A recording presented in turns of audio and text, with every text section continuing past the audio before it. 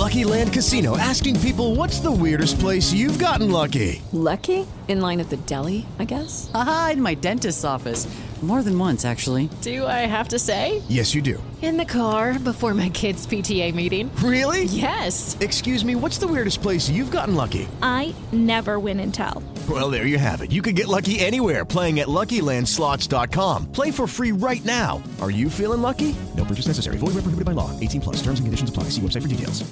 Is inflation taking a bite out of your grocery budget? Andrews Federal Credit Union is here to help. Introducing our Inflation Buster Share Certificate with 5% APY for 7 months now through December 14th. Bring your money to Andrews Federal Credit Union today. The Inflation Buster account must be open with new money. Andrews Federal Credit Union membership is not just for the military. We also serve the community. Visit andrewsfcu.org. Federally insured by NCUA. Membership eligibility required. APY equals annual percentage yield. Must have $1,000 minimum balance to earn advertised APY. Warning, this chapter of Distance Nerding was recorded live, which means there may be strong language unsuitable for children and unusual humor, which may be unsuitable for everyone who claims to be human.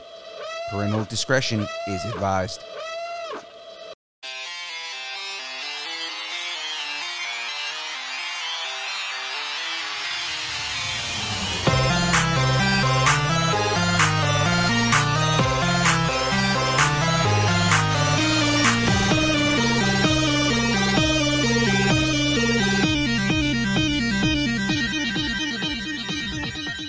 Distance Nerding.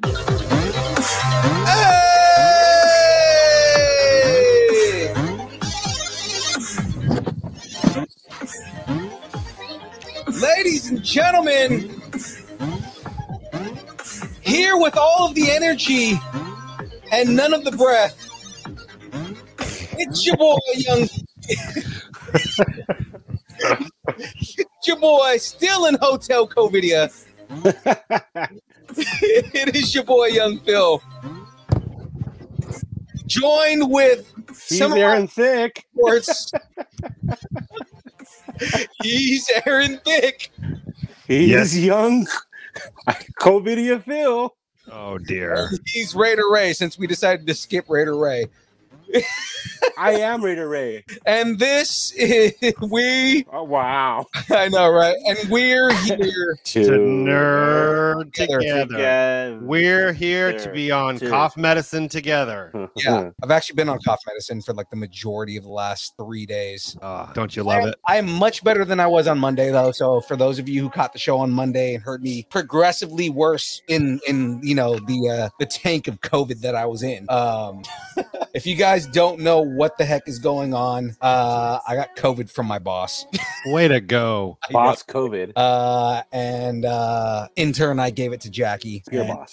I know. So it's I bet just Jackie's your boss. What I meant. Yeah. So it's been that I'm recovering right now, so I'm actually not bad, but I'm off until Monday, so I get to deal with all of this. So you get to game your butt off. Yeah, pretty much. I am clear as far as my work is concerned. They said that I'm actually clear to go back to work at this point, but my boss was like, just stay home till Tuesday because he can pay me for it. So I'm like, whatever, dude, sure. Nice.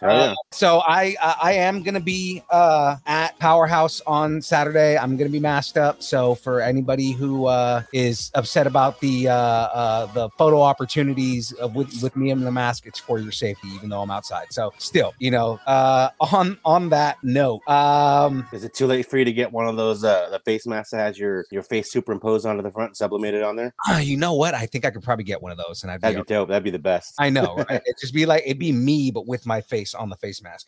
So before we start jumping into too much, guys, I've got a special guest on this week's show. Thank you. And we have an extra special guest. It's always special when you Thick, extra special, right? Because you know we got Thick, we got Raider Ray. But ladies and gentlemen, before I bring the guest on, I am going to plug our sponsors real quick, and then I'm going to bring on he's a man that's very near and dear to my heart. Santa, and I'm going to keep that going. He kind of is Santa. He's comic Santa.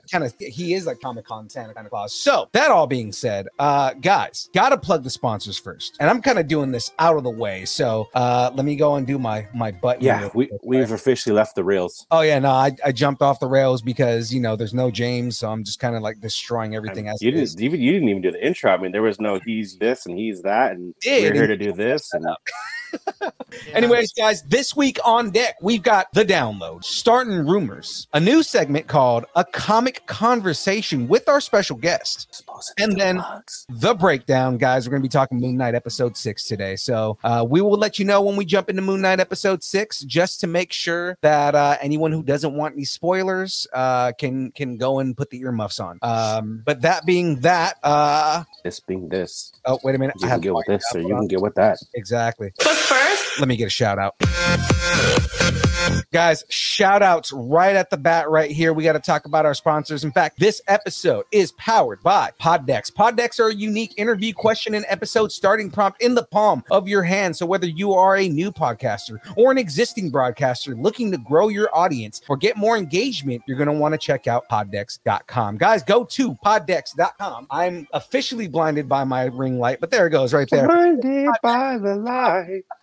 Use the code NERDING10 for 10% off of any purchase you purchase on poddex.com. Now, if you're Phil, I have a question. Please. What is Rona Filled Phil powered by? Oh, see, no, you're jumping ahead of me. Hold on 1 second. I thought I had timed it right. You almost had it. You almost had it. Now, guys, if go ahead. If you are unfamiliar with Poddex, it is good for not only podcasters, broadcasters, or anything like that. If you're looking just for icebreakers or you want to be the life of the party, it is actually a really good, almost party game style thing where it gives you questions to ask for the party. I personally use the app. I have the Poddex app right here. And basically what it is, it's $40 a year. Of course, you get 10% off if you purchase it through the website through us. And basically, all I can do is go right here and say, okay, I want to ask. Oh, yeah, you know what? I'm going to ask you guys a WTF question, because why wouldn't that work for you guys, right? Have you ever been bitten or attacked by an animal? If so, what and why? If we're talking about an animal, do we count my ex-wife? Hey, come on. Your ex-wife definitely counts there. Ray, what about you? I have been mauled by a pack of kittens. And it was the glorious. Most adorable mauling ever. Just a bunch of kitten breath. I've been bitten by several dogs. I'm sure I have. I'm positive. Yeah, I almost got stung by a scorpion. That was fun. Yeah, that's always fun. So, hey Phil, when you watch anime, do you like it subbed or dubbed? I love you guys so much. Well done, sir. Guys, if you haven't figured it out by now, they've been asking me what I'm powered by, and what I'm powered by is Dubby. Dubby is an emerging brand of energy drinks created to help focus, concentration, reaction time with no jitters or crash. Dubby contains no maltodextrins, no sugars, no fillers, no artificial colors or dyes. Guys, if you want to find out more about Dubby, go to www.dubby.gg and get 10% off your first order. Now, guys, before I again bring on the guest right here, there is a brand new flavor that Dubby just came out with called Dub. In Peach. I get it. I know, right? It is mango white peach cooler. Now, I have yet to taste this flavor. Tastes like a blue dress. I know, right? I've been excited to taste this one, and I can't open. What the hell? Okay, there it goes. I've been excited to taste this flavor. I didn't get to taste it on Monday because I was like so messed up. I was like, it's not going to happen. I'm not going to do that. Well, now I feel that I'm good enough to drink one of these. Do it. I am popping this. The need for Dubby. Yeah. There you go. Now, see, I'm excited because, again, guys, this is the first time I'm tasting this flavor. You guys already know Dragonade is my favorite, right? So, I always get down on the on the dragon fruit strawberry lemonade one that they have. But this one, I'm so excited to taste it. So I've got my fizzy water. I'm gonna go ahead and pour this. And as I'm doing this, because you guys are gonna see me taste it as I'm getting ready here, I got to bring on this guest, guys. I've been delaying it long enough, and I'm just super excited to bring him on because he is always a good time and he always brings good perspective to everything that we're doing. And he is not only a great guy, but he's the face and kind of like everything behind Colossus Grow Entertainment, which is the company that puts on Powerhouse, the con that we're going to be at this weekend. So without further, delay, because that's all I've been doing this entire time. Without further Mountain Dew, ladies and gentlemen, please welcome on to the show, the one, the only, Dave Hayworth!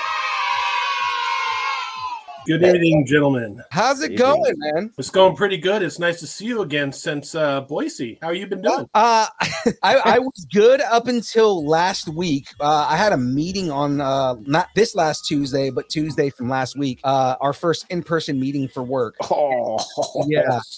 And it turns out that the most cautious person out of everybody at my work had COVID and didn't know it. That's how it goes. Yeah, my manager, who is the dude, and he was wearing a mask the whole time, which makes it even worse. He got COVID, and half of our team got COVID, and I happen to be one of the guys that caught it. So I'm cleared now. But earlier this week I wasn't, and I got to do the show with a little bit of COVID happening. But yeah, no, I'm clear. Like I was mentioning earlier, I'm at the show. I'm just as a cautionary, I'm gonna wear an N95 even though I'm outside because I don't want to get Congo or sick. But well, I'm still gonna hug you, and you can breathe on me and everything. I've had COVID. I've been 2 shots and a booster. So yeah, I've got the 2 shots and the booster. From what I was told, the only reason that I did so well is because I had the 2 shots and the booster. Otherwise, it would have been way worse. So mine was really mild. I didn't lose like any of my smell or taste or anything like that. That's not fun. Trust me, you're lucky you didn't do that. Yeah, it's very lucky. Absolutely. All right. Well, I'm gonna go ahead and put this back on down here, right here. Yeah, please put those back on. Good grief, man. Also, I'm gonna do a couple of little changes here. Right here. All right. See, there we go. We want to see Dave. We don't want to see me. We want to see Dave. I don't even want to see me. We want to see those gorgeous iArcade consoles behind him right there, which we might dope in the interview here because those are freaking beautiful, and I've seen them in person now, and it was so good. Actually, we're gonna be talking to Mike from iArcade at the con. And you met him last month. Yes. He's a great guy, and I think he's the #1 developer in the world. I have to tell you. And the iArcade system is the most amazing system I've ever seen. And at the end of the show, I'm going to try to talk him into giving you a deep discount on one of those cabinets he has. That's and see what I can do. Oh, dude, if he does that. That might be like a way for me to get one. I'll still get yelled at for buying it, but why not? 100%. Yeah, it's I can't promise anything, but iArcade is a multi-million-dollar company, and he's got to obey the rules of his company too. But I don't know. I might be able to do something. I'll see what I can do. But I would love for you to have one because you and I can play online together if that's exactly. Yeah. And from what I heard, the company loved our interview with him last time. So I mean, if they liked it that much, like, hey, please, I'll do a review. I'll do a review on it. Oh, it's dynamite. As you can see, I have all these arcade systems, and I have some that's behind my camera that you can't see. But the iArcade is the #1 cabinet people play when they come to my place. Nice. Real quick, and I don't want to jump off this too much. I finally just tasted this new flavor of W. It is amazing. And you're cured? Yeah, there we go. You're cured. Oh, I'm definitely cured. Oh, wow. W. Yeah, W cured me. This claims have not been approved by the FDA, but W is unofficially the cure that fixed Phil. Because I can taste it, and it tastes like mango and peach, and it's delicious. So let's get into this interview here. So Dave, we're gonna ask you a couple of a sequence of questions here, just to get you kind of like caught up with the fans and anybody new that doesn't know who you are. There's some people in the chat that probably know who you are already, just based on shows and things like that, and because we actually have a decent following from Boise now, so they may know you now. So well, it's good to have Boise in the house. You know what I mean? Exact. Shout outs to Cam. So we have a segment called Growing Up Geek. What did you nerd out on as a kid? Oh, well, a lot of stuff. Most of it was Star Wars figures. I have to tell you, I'm going to give you my age here, but when Star Wars came out in 78, I was like 8 or 9 years old. So before Star Wars, it was interesting because as kids, we were still playing World War II and Cowboys and Indians. You know what I mean? And then when Star Wars came, everyone started playing Star Wars. So for me, it was all the original action figures of Star Wars. And then it was Battlestar Galactica figures. I actually blew up one of my Cybermen in a microwave. Haven't we all? I've got one sitting around here somewhere. I don't know where he's at. Yeah, my dad was upset.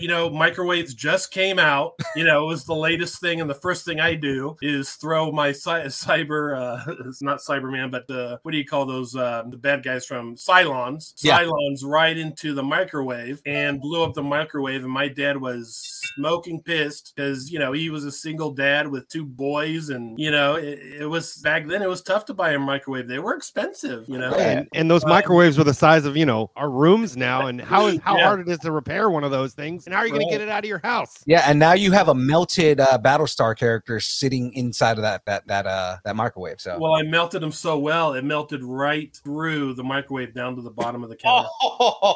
So it's really limited edition. Yeah.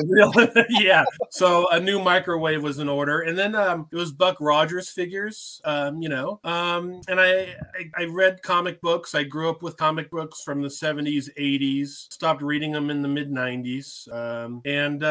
I just love the classic stuff. I love that older stuff. For me, that's the best. And I'm just kind of set in my ways. But I read, Captain America was my favorite. So when I saw Red Brown last month, and we're going to see him again next weekend at Powerhouse Comic Con, it was Red Brown that really got me into Captain America, and I started reading that. And I did read the original Moon Knight series. I read a lot of stuff, old Avengers, all the stuff that's hot today was hot back then as well, and so, I read that. And basically, I was pretty much a Marvel guy. DC I liked, but I really didn't read it. Green Lantern's probably my favorite on the DC universe. And then it's Batman. I mean, who Batman's always in everyone's top 5, right? So, oh yeah, absolutely. Yeah, and that's basically what I played with until I got into high school and started dating. So yeah, that's basically it. There we go. A lot of video games. Oh yeah, absolutely. I mean, because that's kind of what expanded a lot of my nerdiness too.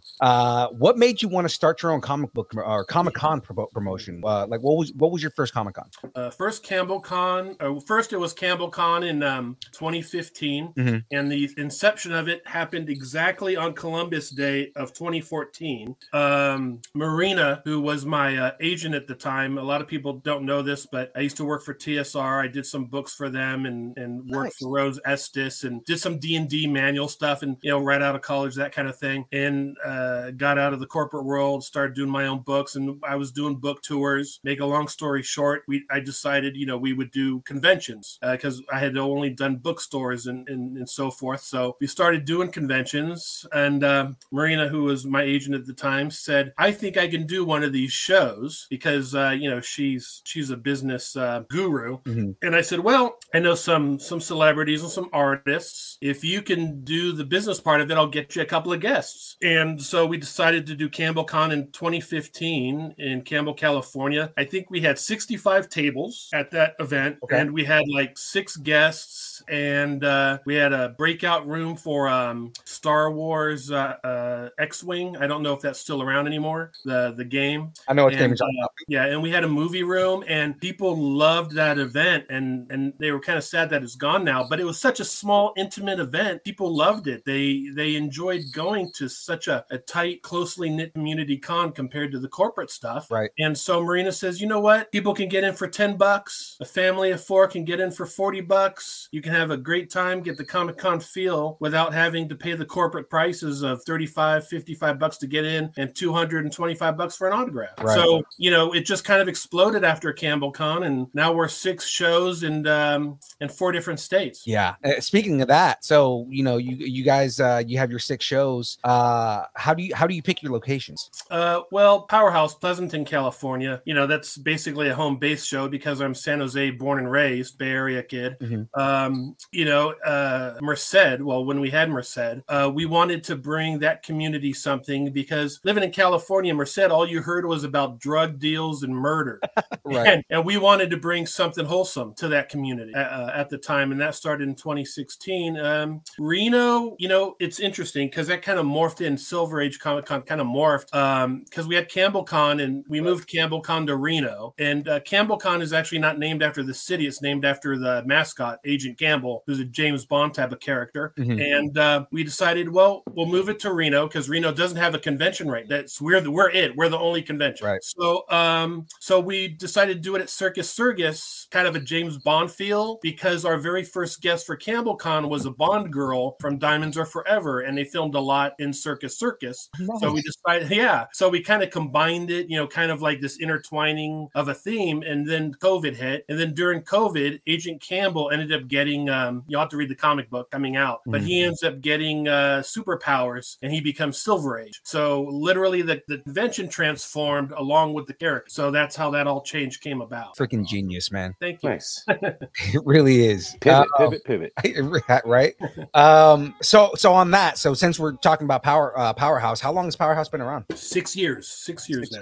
Yeah. So it's probably, I don't want to say it's the longest running convention in the Bay Area. It's the longest consistent convention in the area. And we're bringing the community a good show every year, and which is affordable because there's an event in San Jose that's just off the hook crazy, and for a family to get in there just in the door is $250. So we want to cater to everybody, and to cater to everybody you need to make it affordable for everybody. Right. Now, of course, we don't have a lot of the bells and whistles, with the signs hanging up in the air saying autograph section or section 302. But you know what? Attendees, we did marketing strategies and surveys, and attendees really don't care about bells and whistles. They just want to have a good time. Right. And be able to afford the good time. Right. Exactly. Now, you've had some pretty big names come to the shows, right? So what was the first, oh my God moment for Powerhouse or any of your cons? And then who's been some of the more notable names over? Oh boy.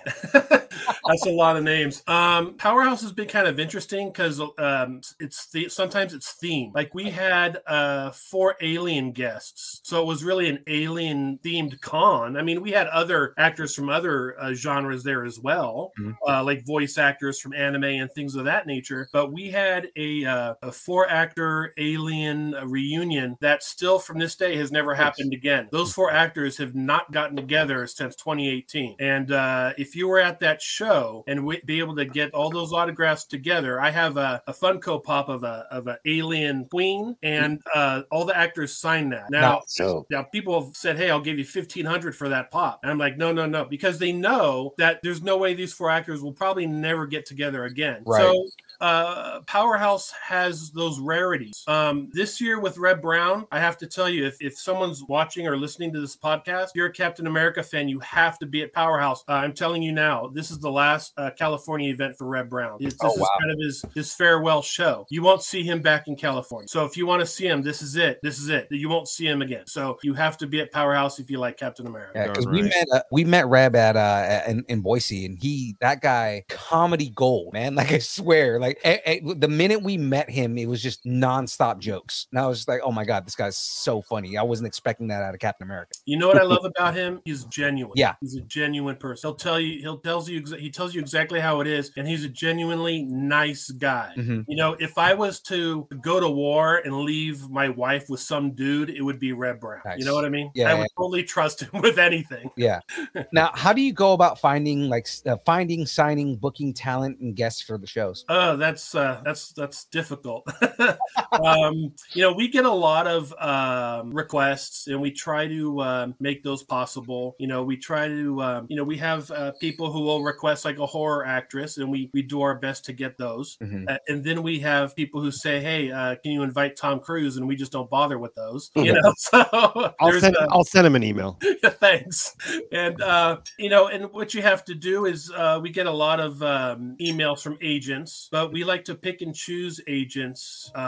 We only like to work with the best. And we've had a lot of agents come through, and we've had to let a lot of agents go. And we still work with agents that we've worked with since the first CampbellCon. But we do our diligence to make sure they're good agents, and then we look at their list of who they have as actors, and we pick and choose what we want, and then we kind of have a starting base of how much the actor wants and how much we're willing to give, and we always work out a happy medium, and then just goes from there basically. And then as a promoter, you have to pay for hotels, you have to pay for flights, there's so much you have to pay for. A lot of people don't realize that the inside baseball of conventions, it's a lot of work, and it's a lot of money, and even for a show that's not corporate, it takes a lot of time. And lucky for me, I did a lot of shows as a special guest, and I kind of learned the in and outs hangouts with Marina when we would do special guest appearances at conventions. We kind of got the idea of what to do from there. But I would say to start a con, you would have to at least volunteer for a good 8 to 10 years to really know the in and outs of what needs to go on. So anyways, off of my tangents.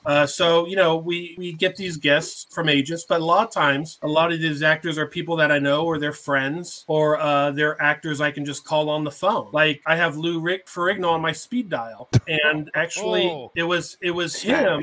Yeah, it was him that actually told me to get Reb Brown because I called Lou. I said, Lou, hey, you want to come out to Boise? I had a situation with an actor and I need a filler. And he's all, well, I can't do it. I'm in Minnesota this weekend, but what about Reb? Or first he goes, what about Sam? Sam Jones. Sam Jones. Oh, I love that guy so much. Yeah. And I told Lou that, Sam did the show last year. And then he says, well, why don't you try Kevin Sorbo? And I said, well, we just signed Kevin Sorbo for California Republic in Placerville. So I can't ask him. We just got a deal with him. And then he goes, well, what about Reb Brown? I said, well, I can give Reb a shot. And I watched the film Uncommon Valor. And I knew about Captain America, obviously, because I grew up with Reb Brown. And I was kind of nervous about it because, he was like someone I grew up as a kid, like Gil Gerard from Buck Rogers. Right. And Reb said he would do it. And, through his agent, I used his agent, of course, Steve Wolf, who's an amazing guy. And we got him out. And it's been great. So that's basically the process of how it all works. It's a lot of negotiating in between them. Yeah, of course.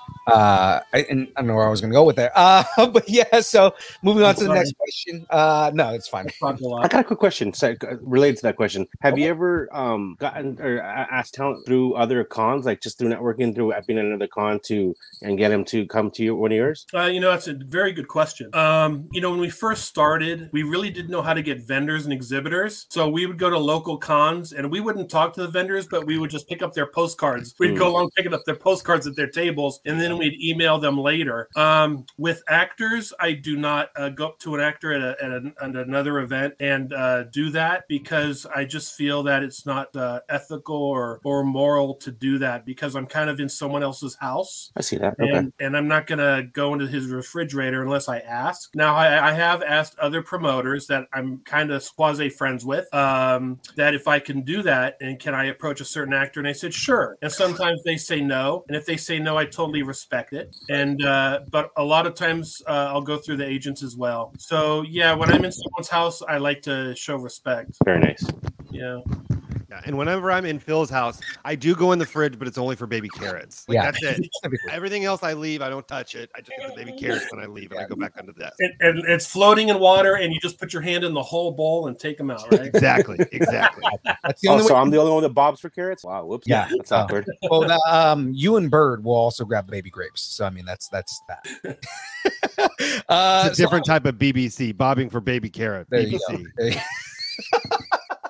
So side quest here, right? When you're not working on Comic-Cons, which feels like never, you keep nerding on. So you have a store. Tell us about Colossus Girl Memorabilia. Well, Colossus Girl Memorabilia is just a small, tiny comic shop. And, it has just everything you would think of. Comics, action figures, baseball cards, everything Baby Yoda, Funko Pops up the yin yang. I mean, everything you can think of. But I have a lot of stuff. Yep.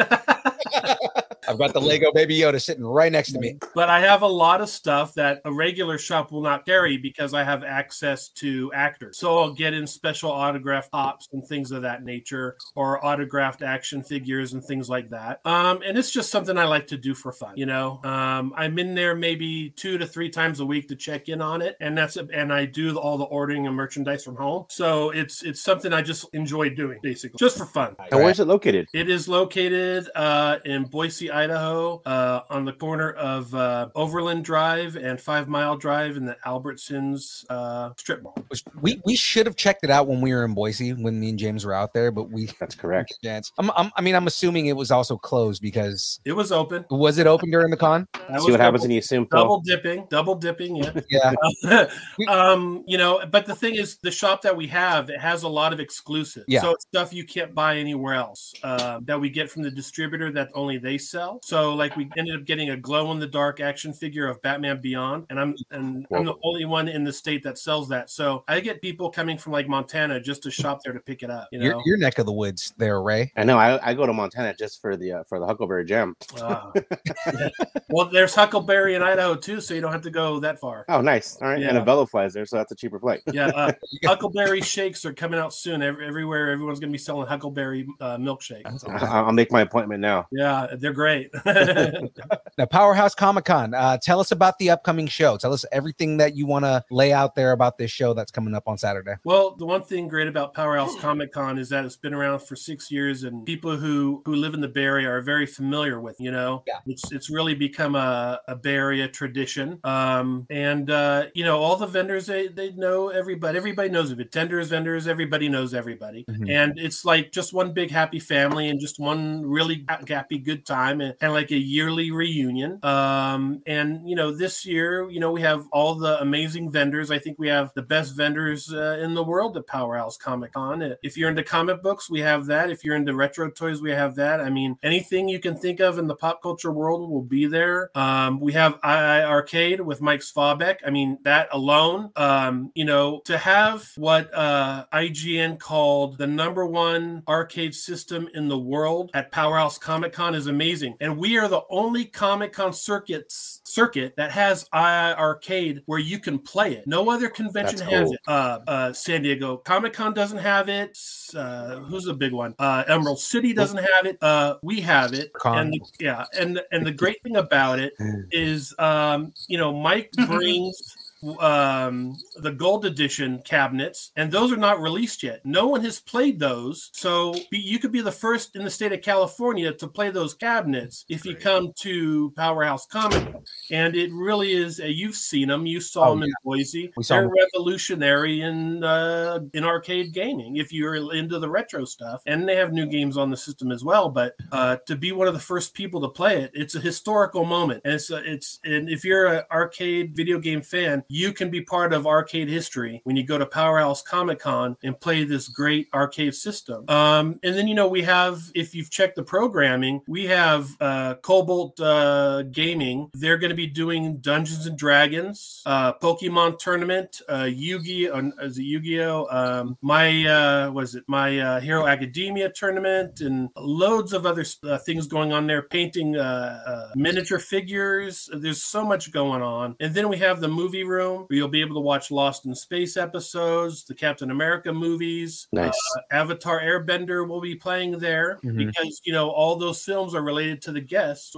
Jessie Flower from Avatar will be there, and you know, she did a video that she wants to post to the fans out in Pleasanton and in California. I don't know if we posted it yet, but it should be up shortly. And she's a very sweet girl. And I tell you, if I was an anime fan, I would drive from LA to Powerhouse just to see her because it's going to be worth it. Yeah, no, because I already have some of the characters I'm going to bring up, and when we interview her, same thing. Like, I mean, we have Jackie Lastra on this show the Monday after Powerhouse, and we met her at Gem State, and she's another just anime darling. So I mean, she's amazing. It's you know, hey, I'm too bad I'm not single again. She is just she's amazing. She's There's perfect. times where I see it at dealer. Yeah, she's perfect in every way. She's a wonderful person. Yeah, I've been hanging out with her on her Twitch streams, and she's pretty fun. I had mentioned this. You mentioned Twitch. My Facebook, I lost the password and I can't get it back. So I'm trying to get on Facebook again. So bear with that for people who know me and who contact me on Facebook. I cannot message or communicate with anyone on Facebook anymore. Yeah. And it seems like, you know, told us. Right. And it's like I have Twitch and all these other things. And it seems like I just end up losing these passwords I can never get back in. You know, it's a vicious circle. Sorry, I'm responding. Actually, because we have a break. What's the name of the shop again? That's what I was about to say right now. I wouldn't let me respond either. It's called Colossus Girl Memorabilia. And we're on Facebook, and you can go on Facebook, and anytime got that password, huh? Yeah, anytime new product comes out, we put it on Facebook so people know that they can get it. And Darren, don't think that I forgot about you. I've got a couple questions from Darren Chibi in the chat, but I'm going to finish up the questions that we have first before I jump into those. So in regard to Powerhouse Comic-Con, so how much much are the tickets? And is there any last minute details for attendees that you want though? Well, tickets are $15 online. So, gosh, that's a good price. Yeah, I know, right? Well, yeah, and the thing is, they're $20 at the door, so you have to make sure you get them online. And we have had some people say, "Well, it used to be $10. What happened?" And I said, "Well, what happens is when the venue raises prices, everything raises up, right. And in the inflation situation right now is hitting the convention world, and it's to survive. That's what we have to do. But for $5 extra, you're getting a $30-$40 show. Right? It's still cheaper than most cons that you're going to go to. Yeah, it's like going to a movie. I can pay the same price to go to a movie. Mm-hmm. Why do that when I can spend a good 6 hours at Powerhouse? Exactly. And win free stuff with Distance Nerding. You're darn right. Yeah.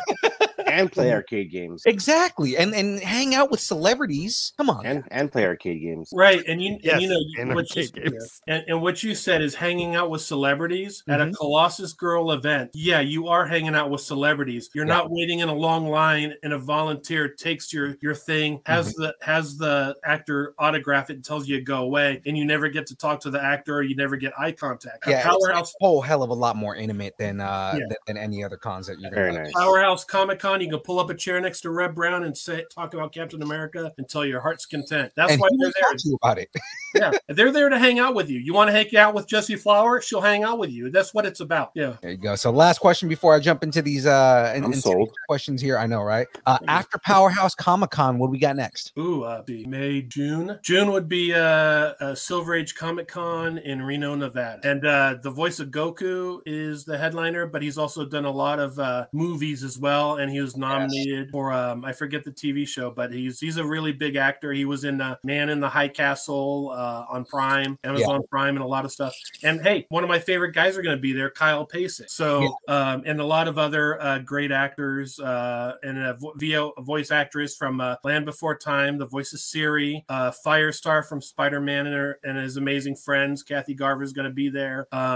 Artists, so much great stuff. And we're going to have video game tournaments there. Oh, nice. Very cool. We're going to have some high score tournaments, some Marvel Capcom fighting tournaments there. It's going to be a lot of fun. So that's Sean Schemmel, right? That's what? Sean Schemmel, the guy who plays Goku? Yeah, I was just looking that up. No, it's Peter Kalamis. You have to go to silveragecomiccon.com and you'll be able to do the list. There's been 3 actors that voiced Goku. Okay, for sure.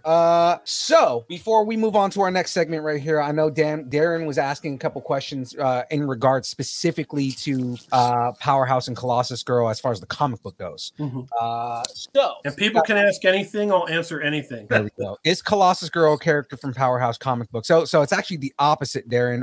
Powerhouse is a character from Colossus Girl's comic book, but I'll let Dave answer that one. Yeah, mascots, which are very important, especially in marketing. Mm-hmm. They're great marketing tools like Ronald McDonald, right? We interviewed the original Ronald McDonald a while back. Nice. And as you can see by my hat, I love sports. I'm a sports guy, and I'm an Oakland A's fan, obviously. And what do sports teams have? They have mascots, and that's what our conventions have. Every convention has a mascot that represents the area. Powerhouse represents the Bay Area, and he's in the Team Colossus comic books, which is all the mascots together in one team. And usually the storylines, they're fighting corporate conventions most of the time, and freeing the fans from high prices. But Powerhouse will be getting a 1-issue origin story eventually, and you'll be able to know his origins. Very cool. Basically it was the conventions that started first, and then the mascots came on through that. Now, Colossus Girl doesn't have her own convention because she's like the Captain America of the team. She's like the team leader. So like every convention is her convention. And then you have Powerhouse, that's his convention. You have Gemstar, her convention is Gem State Comic Con, and so forth. Meadowlark Comic Con in Oregon, the mascot there is Meadowlark, the girl with the archer that you see in the comic book. But it's great to have those comic books because they're really conveying a history, just not of the comic book of the characters, but of the actual shows. Mm-hmm. Right. And how we came up with it is Chris Marinan, who drew for Marvel and DC Comics. He approached me and says, "Hey, you want me to do some of these these characters for you. And I said, well, I love those old Hostess ads in the comic books in the 70s, where Hulk would save a couple of kids from some bank robbers, and Hulk would throw some Hostess in the bank robbers' mouths, and all of a sudden they would convert being good because they had a Hostess. Obviously. Now I want to rob a bank. Right. Just so Hulk can throw a ho-ho in your mouth. Right. So we were doing like 1-page stories like that we would put in 11 by 17 posters and have them as giveaways. And people started liking the characters and said, why just 1 page? Why not a comic book? So then we started doing the comic books. And that's kind of how it all came about. Louis Rivera, Warren Montgomery, they're doing the comic books for Team Colossus. Blake Coker did the origin story for Colossus Girl. If you want to read her story, the origin story, you can pick up that comic book at Powerhouse Comic Con when you check in. And issue number 3 of Team Colossus will be given away free to the first 100 people at the door. That's awesome. I know, right? And we're making me wish I didn't have to drive from LA. and we're still the only convention with our own comic book. I don't know why anyone hasn't done it yet. Not even the big corporate ones have done their own comic book. It's so clever. It's such a good idea. Like it is. It's a fun. Not even like it's. I don't know. It's just a fun gimmick. Isn't the right word, but it's just a fun. It's a fun aspect of the show. Yeah. Well, it's a Comic-Con, right? You should have your own comic books. Yeah. That's a heck of an incentive to be able to have something exclusive like that. Exactly. So Darren was also asking, is Louis Rivera the penciler of the Powerhouse comic book? He is. Yeah. Yes. And Warren Montgomery is the inker and letterer, and I'm the storyteller. So there you go. And that answers his other question, was who comes up with the story. So yeah, that's me. And I also have, if you're interested in stuff that I'm doing, I'm also have an online comic strip, Commando Cody Monthly, that you can check out on CommandoCodyMonthly.com. I'm looking it up now. Yeah, and Chris and I were doing it, and then COVID hit, so we had to stop because of financing. It costs money. And then what? Yeah, Commando COVID. You can't do that for free. No. And then Chris became very busy on his schedule, so Louis Rivera took over, and the next installment for May should be coming out any day now. Nice. Louis Rivera, when we were in Boise, he went out to dinner with us when we went and hung out with all the guys out there. Mm-hmm. That was cool. He's a really cool guy. He's really talented. I have a lot more respect for him because his artwork really good. But and just telling me his origin story and where he comes from and everything like that, I was like, dude, that's great. Yeah, where did you guys go? We ended up going to Dave and Buster's to go watch the fight with. Oh, I remember now. Never mind. Okay, there you go. Yeah, with Caesar and all those guys. Oh yeah, okay. And Homie and all them. Yeah. And I don't mind talking about, if you want an exclusive, I can give it to you. I'm sharing the chat right now. Eric Sanchez is saying, "What's up, man?" Hey, Eric. There we go. So that all being on that, does anybody else have any questions for Dave before we move on to the news? I know Eric Sanchez has a question. I know it's just bubbling over. I heard that maybe this is a rumor, but isn't Eric's middle name Dirty? I'll see myself out. Wait a minute. I've got something for this. Thanks. I appreciate it. Well, you threw in the blue dress joke earlier in the show, right? So you have consistency. You have consistency. Oh, this man is hilarious. It's nothing but jokes the entire show. I try. Oh, he's funny. I like it. I appreciate it. Yeah. Oh man. All right. Doesn't love to laugh. Exactly. So jumping in on this, we're gonna start moving on to the news. Dave, you gonna hang around? Sure. I have one question for you though. Please.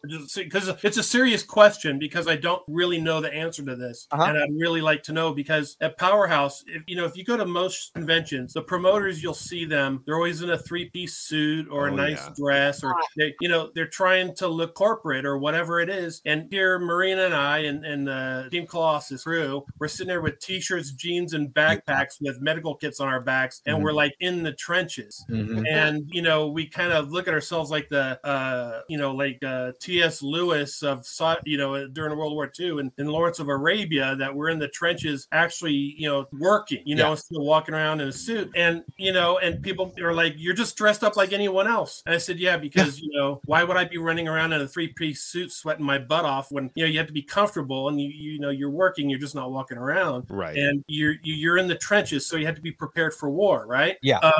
But in regards to like podcasts and so forth, what other promoters or what promoters do you see doing podcasts or being out there? Because I'm curious. I'm just kind of curious. What other promoters are out there doing it? There's not very many others that are hopping on podcasts and things like that. Like I said, the only there's maybe three actually, because Mike from Stockton Con was on last week, right? So like okay.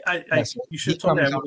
Yeah. So Mike from Stockton Con was on last week because we were promoting Lodi Con, and then of course our boy Rob Kaiser from Capitola Con comes on every now and then too. But like it's just the three of you guys are the only ones that we really interact with, and Mike's been more recent, So I mean, like and I would say again, barring that, we're just meeting Mike. Rob is probably on the same level as you, where it's like he's in the trenches and he's trying to make sure that he's promoting and everything like that. So it's kind of like I see a lot of similarity between you guys as far as your styles, because you're very much like the best word that I can put out there is man of the people, right? Like you guys are you're one of us. You just have to be promoting a con at the same time, right. And Mike, I've known Mike for years, since the second show that he's done up in Stockton, and the one thing him and I have in common is we love to talk about baseball. We love baseball, and I know that when my dad passed away, him and I had talked on the phone for like 3 hours. You know what I mean? And so we're close in a lot of regards. But there's one thing that really separates us is I'm an Oakland Athletics fan, and he's Anaheim Angels fan. Oof. But that's the only difference. And you guys both hate me because I'm a Giants fan. So I mean, there you go. Well, can I tell you something? I don't hate you because I was at Game 4 of the Bay Bridge World Series, and that was the ultimate for me as a fan for the A's. So Giants can't do any wrong because we beat the crap out of them. Season. Yeah, well, see, here's the thing is you can say that, but I've been an A's fan also my whole life, but they also haven't won since I was 4 years old. Oh, so. and I mean, where my argument against the Angels comes into play is you guys robbed us of a title in 2001. So it's like Barry Bonds got robbed of his his chance to win an actual World Series. Oh no, I'm telling you mispronounced roided for same difference. Okay, he had Bonds. Sorry, man. Well, I'm a football fan too, and I'm loyal to my teams, and I'm a Raider fan, and God. I have to. You see his name. I have to say one thing though. I'm still bitter over Super Bowl II. Those damn Green Bay Packers shouldn't have won that game. How do you feel about the move? Okay, this is emotional for me. You talked about Raiders. Somebody who's a Raider fan earlier on the show, and Raider Ray. Okay, Raider Ray. You might know me from this name. I don't know if you do or not, but I used to work with Bob Fitzgerald, and I'd come in once in a while on KNBR radio, and my call sign was Raider Dave, and I would go to the games, and it was great because I'd have a Raider Dave jersey, and I'd walk in, and people would just be handing me beers, and I would be drunk before I'd get into the stadium. Yeah, that's the way it is at a Raider game. I was like a Raider Ray jersey. You got a custom Raider Ray jersey. Yeah, the last game I went to for the Raiders was Oakland and Los Angeles Chargers, and the only reason why I went to that game is because of the historical significance of Al Davis used to coach the original Los Angeles Chargers. And I promised myself when they moved to Vegas I would never see a live football for NFL. Okay. Yeah.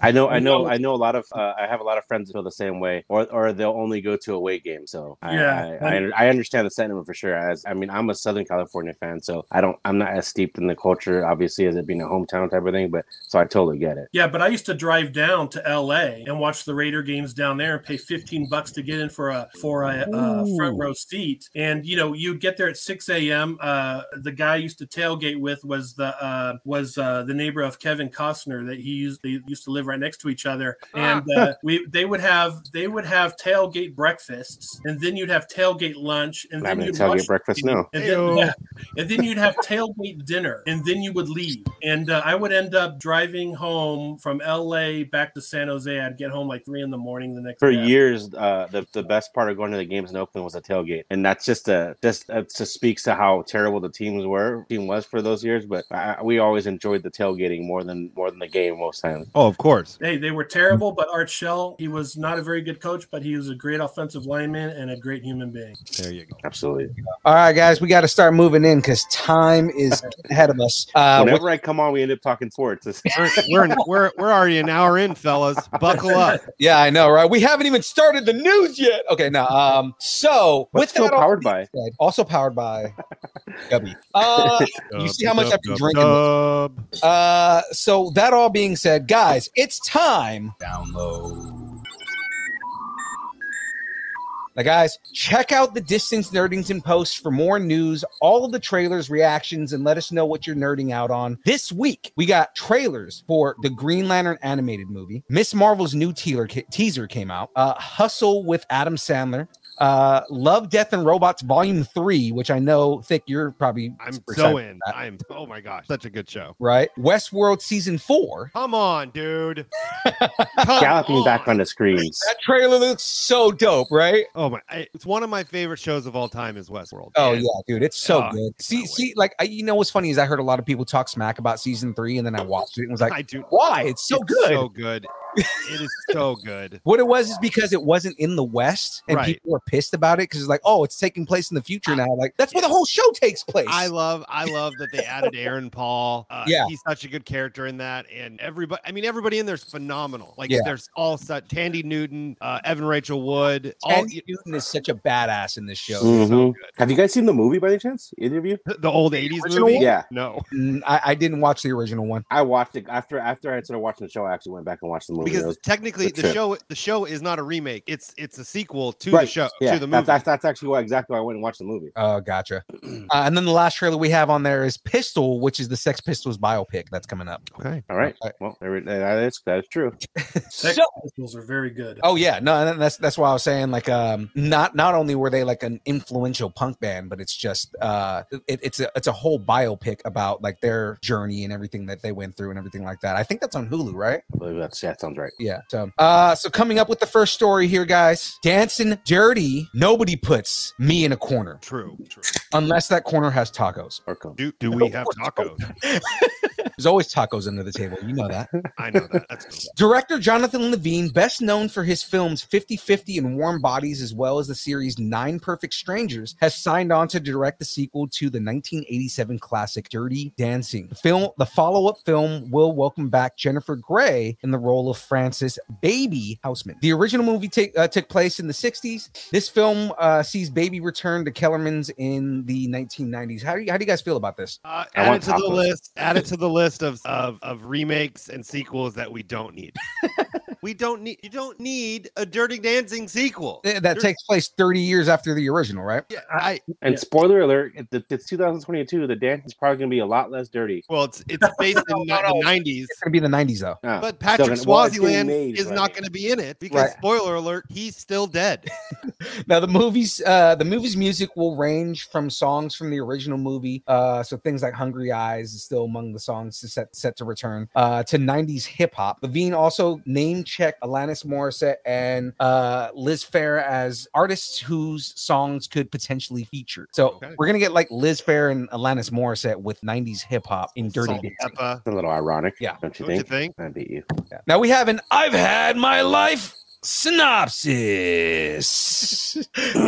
Like remember James wrote all this, all right? So No, you don't say. right. Like the original, the sequel will be a coming of age romance centered on this experience of a young woman at the summer camp, but Baby's own journey will intertwine with this to create a multi-layered narrative. Sure. They already did this movie though. It's called Grease 2. Yeah. They did a Dirty Dancing prequel in 2010 or something like that. And you know what? Nobody remembers. Yeah, that everybody forgot happened. No one remembers. Yeah. I got the next one. Yeah. I know. Dirty Dancing, the sequel, is expected to dance its way into theaters in 2024. Not even shimmy its way under your screen. Not gonna do the reboot robot. I mean, take my money. I'll say this. Would you rather see what they plan on doing, or would you rather see something like Alien versus Predator, where you have already yes, where you have Dirty Dancing versus Footloose, and call it the dance off? Yeah. Okay. That's in Guardians of the Galaxy, isn't it? Take my money. I'm in. That's fine. As long as it's a reality show. All right, so you got the next one? Yeah, so there's Netflix and chill, and now there's Redbox and Soup. Redbox is acquired by a surprising company. Chicken Soup for the Soul Entertainment has struck a deal to acquire Redbox, which has more than 30,000 video rental kiosks around the U.S. for $375 million. Chicken Soup for the Soul Entertainment. That's a thing? So now you have to go to the Redbox and get a movie from Chicken Soup, and then go inside the store and get some chicken soup to eat. I guess so. The deal will be an all-stock transaction, which adds Redbox to Chicken Soup for the Soul's video portfolio that I don't know that any of us knew they had. Which already includes ad-supported video streaming platform Crackle Plus. All I know is that was the main book for lonely middle-aged women in the early 2000s. Any of them. If you ask, what motivational book do you have on your shelf? Chicken Soup for the fucking Soul was on it. Every woman had it. It's insane. Well, let's be honest. Redbox is probably for lonely people too. So, I mean, it's kind of on brand for them, I guess. If there's any meme that purely describes this whole situation, it's the Pulp Fiction. Oh, yeah. I was even unaware there was a Crackle Plus. I mean, I knew about Crackle, but not Crackle Plus. Oh, yeah. But his description of Chicken Soup of the Soul is the same description as 50 Shades of Grey. They're going to have that movie now. They're going to make that mashup. It's going to be called Chicken Soup for the Whole. And it's going to be a sequel, Chicken Soup for the Other Whole. Oh, God. Okay, continue reading this. I didn't know this either. Given that there are 4 times as many Redbox kiosks as there were Blockbuster video stores at the company's peak, it goes without saying that this acquisition immediately makes Chicken Soup for the Soul one of the biggest players in the home entertainment space. There are also 40 million Redbox Perks users, a subscription service that offers free one-night rentals and other services. The deal is expected to close in the second half of 2022, subject to regulatory approval and the deal being formally finalized. That's crazy. What? That's crazy. What? I don't understand what's happening now. This is I didn't know they had a subscription service. So this is as nuts as Netflix getting so popular that they force Blockbuster to go out of business, and then they make a documentary about how they pushed Blockbuster out of business. What? This is so confusing, man. I mean, there's one at every 7-Eleven, and you go to certain cities and you can't go two blocks without seeing 3 7-Elevens. But but what I'm saying is I didn't know that Redbox had a subscription service, so it's like, oh yeah, you can stream movies off Redbox, dude. And then my smart TV has a Redbox button on the remote, right? But then the Crackle thing too is like, okay, I thought Crackle died, dude. Snap, Crackle, Pop this shit. Let's do it. It's Crackle Plus, so it's it's a Disney. Snap, Crackle Plus. It's Amazon, isn't it? I guess. All I know is in reality, it's just open. All right, let's just keep going here. Guys. Yeah. Get your pocketbooks, coin purses. Google what a pocketbook is. And a coffee can of money you have hidden under the bed. You're going to need it. Betty White's estate auction is coming, and it will reportedly contain all of the Golden Girls memorabilia, which means that I'm in. We need to be there, Ray. We do. All right. Can you imagine the estate sale at that place? That'd be fan. Oh God, there'd be so many people. So many people there. You think Ryan Reynolds will be there? Oh, he's going to be there. He's buying everything. You're darn right. He's probably going to go there and just like he's going to Shooter McGavin it and just buy it before everybody has a chance. Yes. If anybody just buy the house, I'm going to buy the whole place. I'm just going to buy the whole place right now. Fans of Betty White will be able to bid for items from the late comedian's collection, with upwards of 1,500 lots expected to be sold. That's a lot of lots. I know. That's more than one day worth of auction. Yeah, a little bit. Yeah. The list of items to be sold include Betty White's awards, scripts, wardrobe, and memorabilia from her long list of famous films and TV shows like Mary Tyler Moore. Are you saying I can buy Betty White's G-string? Oh yes, I'm fucking absolutely. down. There's some of us didn't have to buy it, sir. Yeah. Oh. Hello there. Hello. I'm waiting for the modest sale. There will also be furnishings from her. Oh, wait a minute. I've got something for this. There will also be furnishings from her home. What? Artwork from her collection. What? Jewelry. What? And assorted personal and household items from her properties in Brentwood and Carmel, California. What? In People's Review Gallery of the auction, you can get a sense of where prices for the auction will fall. Items like Betty White's wedding ring from Betty White's wedding ring for her marriage to her husband Alan Ludden will start in the 600 to 800 range. A Van Cleef and Arpel's brooch and diamonds and sapphires will be in the 1400 to 1600 range. Nope. Scripts from Golden Girls, the 1,000. Oh my God, I need these. While 2 scripts from Golden Girls, the pilot and the finale script signed by the cast will fall for 3,000 to 5,000 range. Hold on, Jackie. I need $3,000 to $5,000. She's wasting away because no one made her supper. I need her to approve this. Not listed as the price. I don't see it. The price for a G string. No, it's not there. No G string. No. That's on a different lot. Will approve of this because it's signed by all of them, and I need this. Okay. Aside from my excitement here, the auction will reportedly be a 3-day event, which I kind of called at the beginning of this, which will be held in Beverly Hills as well as online, starting on September 23rd. The unofficial, inaugural, and final Golden Girls Estate Con. Dude, I'm shaking with how excited I am that there's a chance that I will not be able to get that script. And I'm shaking with how much I'm judging you. You're darn right. That I actually want to go and buy That's all, folks. Script that was signed by all 4 of them. That's cool. That is very cool. Come on, man. That belongs in a museum. It does. That's probably where I end up putting it, in the museum of my home. As a side note, sometimes I buy Funko Pops. I'm like, oh, this would be cool to get signed. And then I'm like, oh, wait, this person's not alive anymore. So there goes that. Yeah. Oops. Yeah. That's the reason why they don't have the Buck Roger Pops, because they're waiting for all the actors to pass away before they release them. That's grim, brother. It is grim. They don't want to pay the actors. Oh, that's terrible. Image, yep. Hold on to your baby Yodas. Filoni and Favreau are back. Filoni and Favreau are back. Favreau. No, Darren, I will not calm down. Darren told me to. I'm sorry, I'm jumping back into it. He said, "Betty White auction, calm down, Mickey." I'm like, I'm not going to calm down. No, there's no calming him down when it comes to Betty White or Golden Girls memorabilia. Yeah. There's no calming him. Betty White was my favorite actress, but my favorite character on the show was definitely B. Arthur. So I mean, and Estelle Getty. Estelle Getty was pretty amazing too. But anyways, Estelle Getty was just because how mean she was. I gravitate towards that. She's just a jerk. It was both of them. Well, yeah, that's true. Yeah, that tracks. They were both sarcastic, mean, and it was great. The announcement came with a tweet from the official Star Wars Twitter account. Dave Filoni wrote the series and is executive producing with Jon Favreau. The directing lineup has yet to be officially announced. The series stars Rosario Dawson as Ahsoka Tano, which, man, she killed it when she appeared.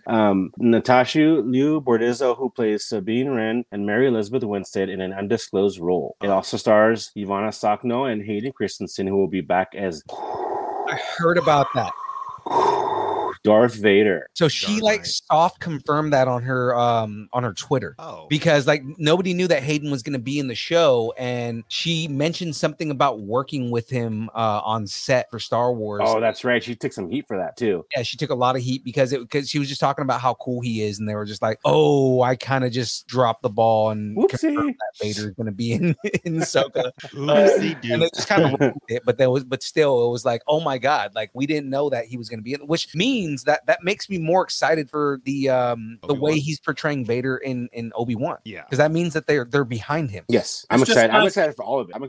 It's just nice to see him actually have a job again and work. Yeah, not only that, just be able to redeem that character. Absolutely. And then I even read that he watched all the animated stuff too. So for reference, so I mean he's fully in. Yeah, which is hands down. Everybody has mentioned that his portrayal or the voice actor who portrays him in Clone Wars was the best version of Anakin Skywalker. So I guarantee he went and watched it and was like, okay, how do I refine my character so that way I can reflect this more and I make my performance that much better? I love that he took it that seriously and he wasn't offended by all the people who were just like, I hate your character, and it's like, cool, let me just come back and show you guys you're all dicks. Well, I'm all for it, man. Right. Hello there. So I breathe philonopsis. I was gonna do it, but perfect. I got you, man. The story follows Ahsoka and Sabine as they hunt for Grand Admiral Thrawn in hopes that it will lead them to find lost Ezra Bridger, the young Jedi who disappeared with Thrawn many years ago. You're gonna have to go watch the animated series if you're not familiar. Yeah, and I'm excited because Admiral Thrawn, and I know is the best Star Wars character. Yeah, I was gonna say I know he's excited for that because we've had lengthy conversations on this show about how badass Thrawn is. So, he's and the because best. he's legitimately badass, not because they inflated him like Boba Fett. No, he's legitimately. He's scary in combat. He's the best commander, I think, in the Star Wars universe. Yeah. Like, he's the smartest military mind, definitely. Yeah, he's great. He's the only Imperial that rivals Vader as far as like command and strategy and everything like that. I mean, I would say strategically he's still a more formidable character than Vader. Vader has a lot of raw power. He's intimidating. Yeah, you know, like Vader can get a lot of things done, but mostly through fear and power. Yeah, he's a different type of fear and power, and he outthinks everybody. Yeah. He's 5 steps ahead of everybody before they even going on. Thrawn does what you guys tell me that Batman would do in the way Batman would win every fight because he's Batman. That's what Thrawn does. He just he knows how to beat his enemy before they even start fighting. It's 100% exactly that. Like Thrawn is that scary of a character. Yeah. The official release date. Oh, nice. Yes. Oh no. Okay, so he's doing That's the man right there. Yeah. But the thing, okay, so I love Peter Cushing. All right. I'm just gonna say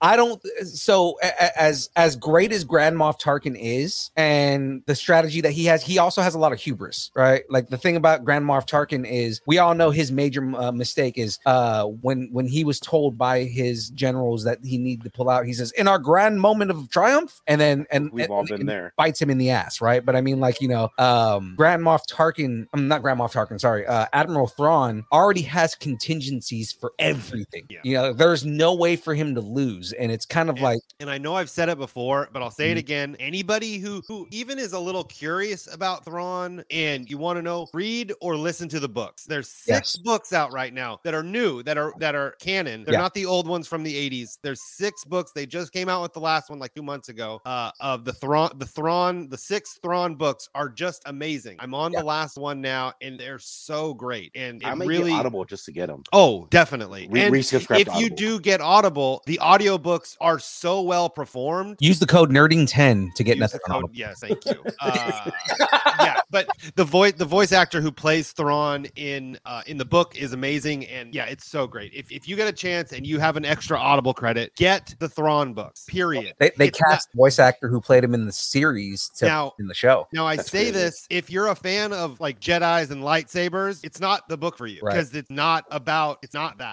There's not a lot of force power in the book. There's not a lot of Jedi stuff. There's not a lot of lightsabers. It's all military tactical like strategy book, and it's so good. Oh, so great. I was just going to ask how many Star Wars characters in the universe that Darth Vader actually listened to and they commanded Vader. I mean, one himself. Well, no, there was the Emperor and Tarkin. Those were the only 2 guys, right? Yep. At the time that Grand Admiral Thrawn was in power, Vader wasn't a thing yet. So that's the whole thing. Is like for the most part, Grand Admiral Thrawn, he was more of a background player, and then he only showed himself when like it was kind of like, you know, we have to neutralize these threats or things like that. But they talk about in the books that, you know, in the time that they did cross over, like Thrawn did have the he did have the rank and authority to command Vader. Yeah, it's the if you want to know a good book to read on Thrawn and Vader, there's the second book in the original book trilogy. It goes from present day with Thrawn and Vader to like old Thrawn, like young Thrawn and young Anakin, and they meet up on this planet randomly, and you get to see their story from the past too. It's great. It's so good. But it's too bad that Tarkin died during the Death Star explosion, because if he would have survived, he would have saved all those other commanders from being choked by Vader in the next 2 movies.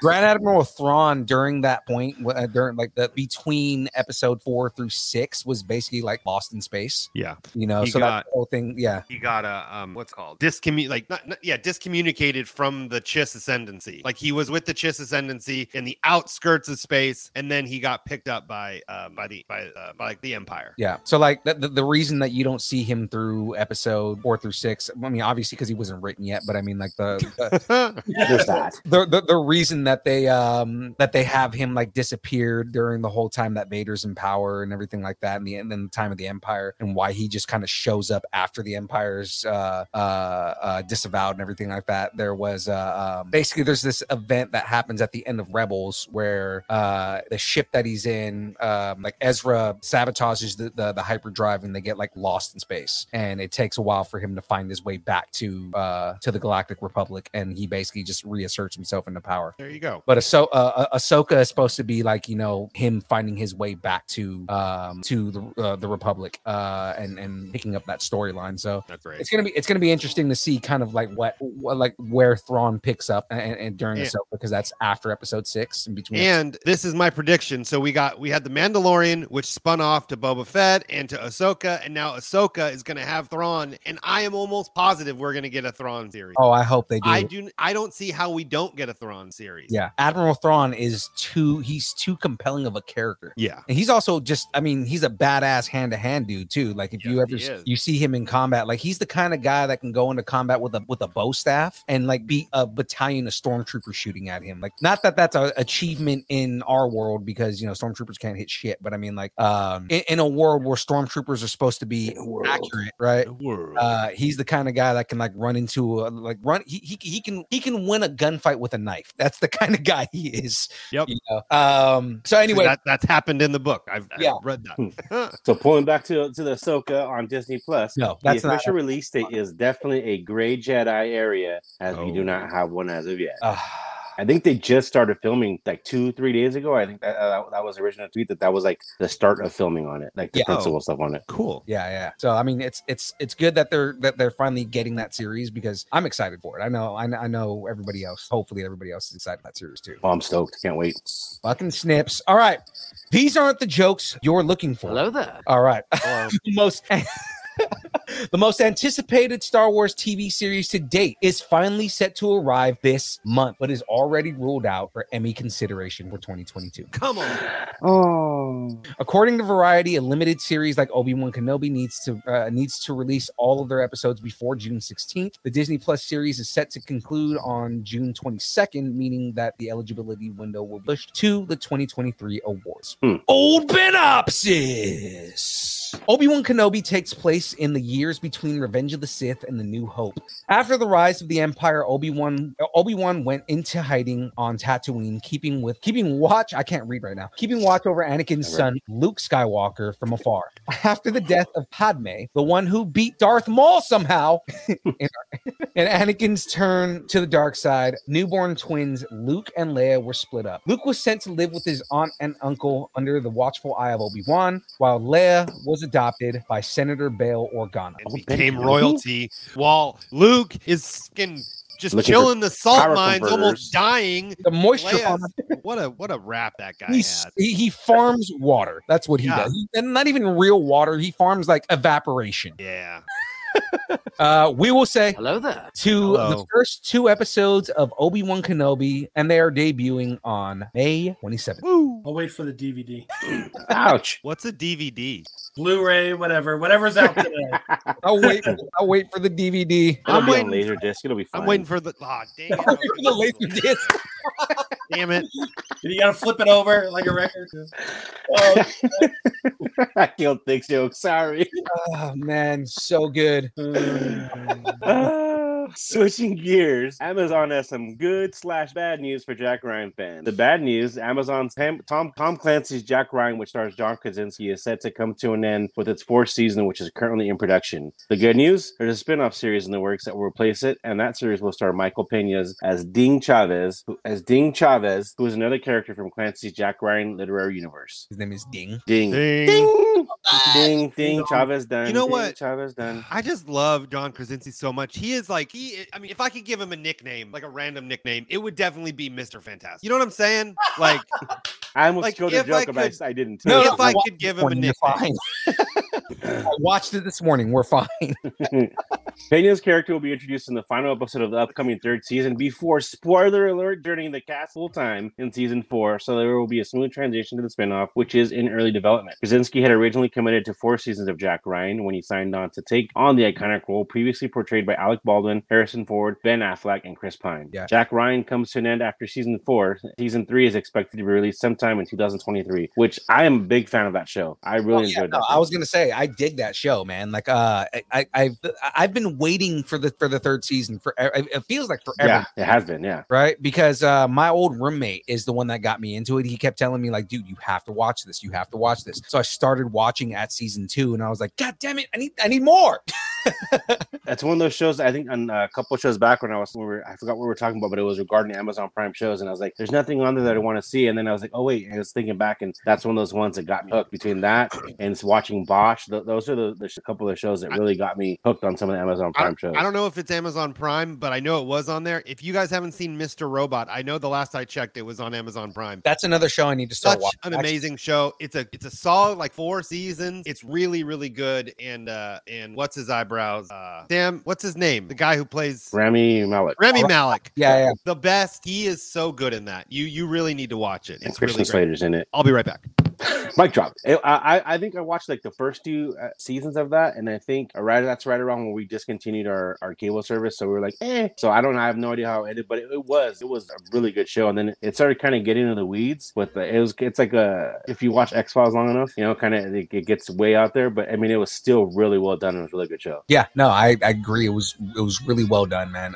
It's kind of hard because I mean, Jack Ryan has a crap ton of books. If you've ever read a Jack Ryan book, but then I have not, but like you have like all of these kind of different iterations of it. Like you have Harrison Ford, you had Alec Baldwin, and a lot of people didn't realize how many movies they did as Jack Ryan. Right. And then they did the one with Ben Affleck that it was Sum of All Fears, and then you had the reboot with Shadow Recruit, which was Chris Pine. And I don't like that one. I dug the Chris Pine one, but the whole thing was I guess he didn't want to continue doing the whole franchise for that, so that's why they did John Krasinski. John Krasinski is perfect. The way that he plays the character, like he's half naive, but he's also like still like kind of very much everyman. He's a very everyman type of guy. Because that's the whole thing. That's kind of what you want with Jack Ryan. He was an analyst. He wasn't a field agent, and he became a field agent. That's what I like about the way that he plays the character. Is he's very like, okay, well, if I have to do this, I'll do it. But I mean, this is not what I do.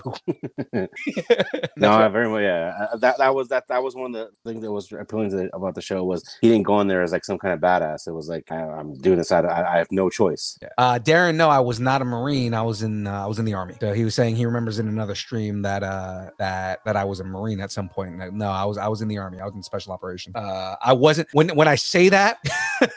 I wasn't like a badass in special operations. I was more of like the dude who fixed the radios for the badasses.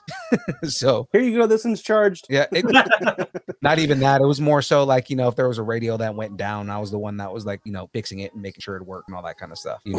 I got injured when I was doing the cool guy stuff and didn't get a chance to actually go out and do cool guy stuff. So there we go. Copy that, radio. Yep, that's actually partially. Well, my last name is where I got my war name, but like a lot of people like mixed it to that. So my war name is Tinkerbell. For those that don't know that, I guess I was aware. Because my last name is Foray. It looks like fairy, so I had an NCO that was like, "Oh, okay, you're a fairy, so I'm going to call you Tinkerbell." And it got shortened to Tink, and a lot of people assumed that Tink meant that I was a tinker, or that I was like the dude that like because I fixed radios. And I was like, yeah, and I would correct people. I'd be like, no, it's Tinkerbell. So because we both have names that kind of sound like other things, if you could think of one, what do you think my nickname would be compared, like based on my last name, which is Simonich, which kind of sounds like a kind of a curse word. Some bitch. Yeah. Simon Says, mother. Yeah. What is it, Smokey and the Bandit? Smokey and the Bandit. Oh yeah. Go some bitch. Some bitch. We'll look down on that some bitch over there. Oh, I sell propane and propane accessories. God damn it, Bobby. God damn it, Bobby.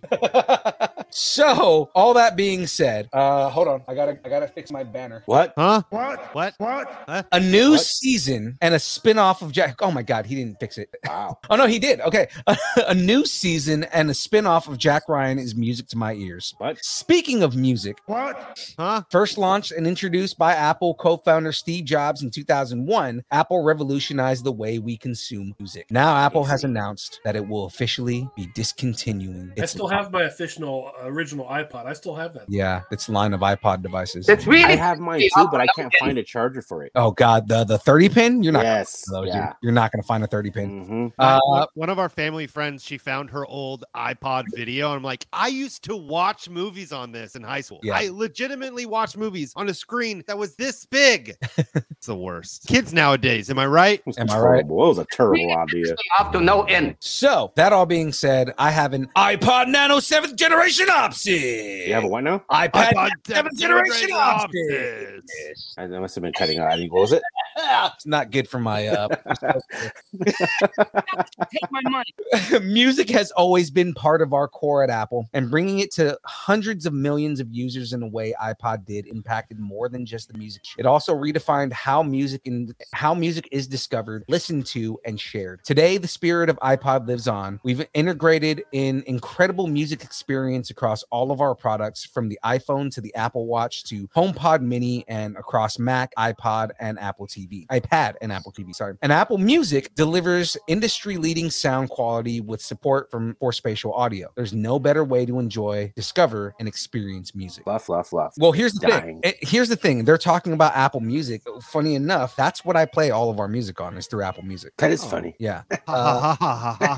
And the thing about that is, it's because a lot of people use Spotify. A lot of people use, like, the different music services that are out there. YouTube Music. Yeah. The reason I use Apple Music is because Napster. when I worked at Apple, when I worked at Apple, we got Apple Music for free, right? And I built so many custom playlists and so many different things, and the way it's integrated between my laptop and my phone and everything like that, I continued using it even till when I left Apple. When I started paying for it, like, I continued to pay for it, and it's like I had no reason to go over to Spotify or any of the other ones because I get so much out of Apple Music at this point. Right. But I'm the same way. I'm very much like, I have an iPhone and not a Android because they came out first, and I just got so used to it. So same thing applies to me with Apple Music. It came on, I think I had a Motorola Rocker way back in the day, and so that was my introduction to iTunes. So I just kind of stuck with it. So everything was, the other stuff was so foreign to me. So that was the same thing with me. Like, I know for a fact there's some Samsung phones that are amazing, and the Google Pixel phones, great. But I've used an iPhone for so long, I can't go anywhere else. Like, it's just, I feel like that old man. Like, I just can't switch. I can't change my ways. Now, here's the thing. I use both because when it comes to phones, like, I have my personal phone and my work phone now are iPhones. But for the longest time when I worked at Amazon, my secondary phone was an Android, because if I ever had to troubleshoot something, I needed an Android operating system to see if it was like, an operating system issue or if it was like a system issue. Yeah. And so I had I had a Galaxy S7 as my secondary phone, just so that way I could test stuff. So, like, I was able to play with both of them, and I got pretty familiar with Android. As cool as it is to be able to customize your system, you're also opening yourself up to a lot of vulnerabilities that you don't get on the iPhone, and the whole thing is, like, there's also a lot of where people are like, I like to be able to control everything on my phone. You also have a lot more stuff that you can mess up and cause problems with. And if your parents, and it's like, how my mom, presses one button and fucks up her entire phone, Android gives you 20 times more to do that, right? So it's like, at least with an iPhone, I can just press a button and it goes back. With an Android, it's like, you're fucked, sorry. Right. I'm amazed at the technology. I mean, it surpassed me. I'm still using my Sony Walkman. You and Starload are both, brother.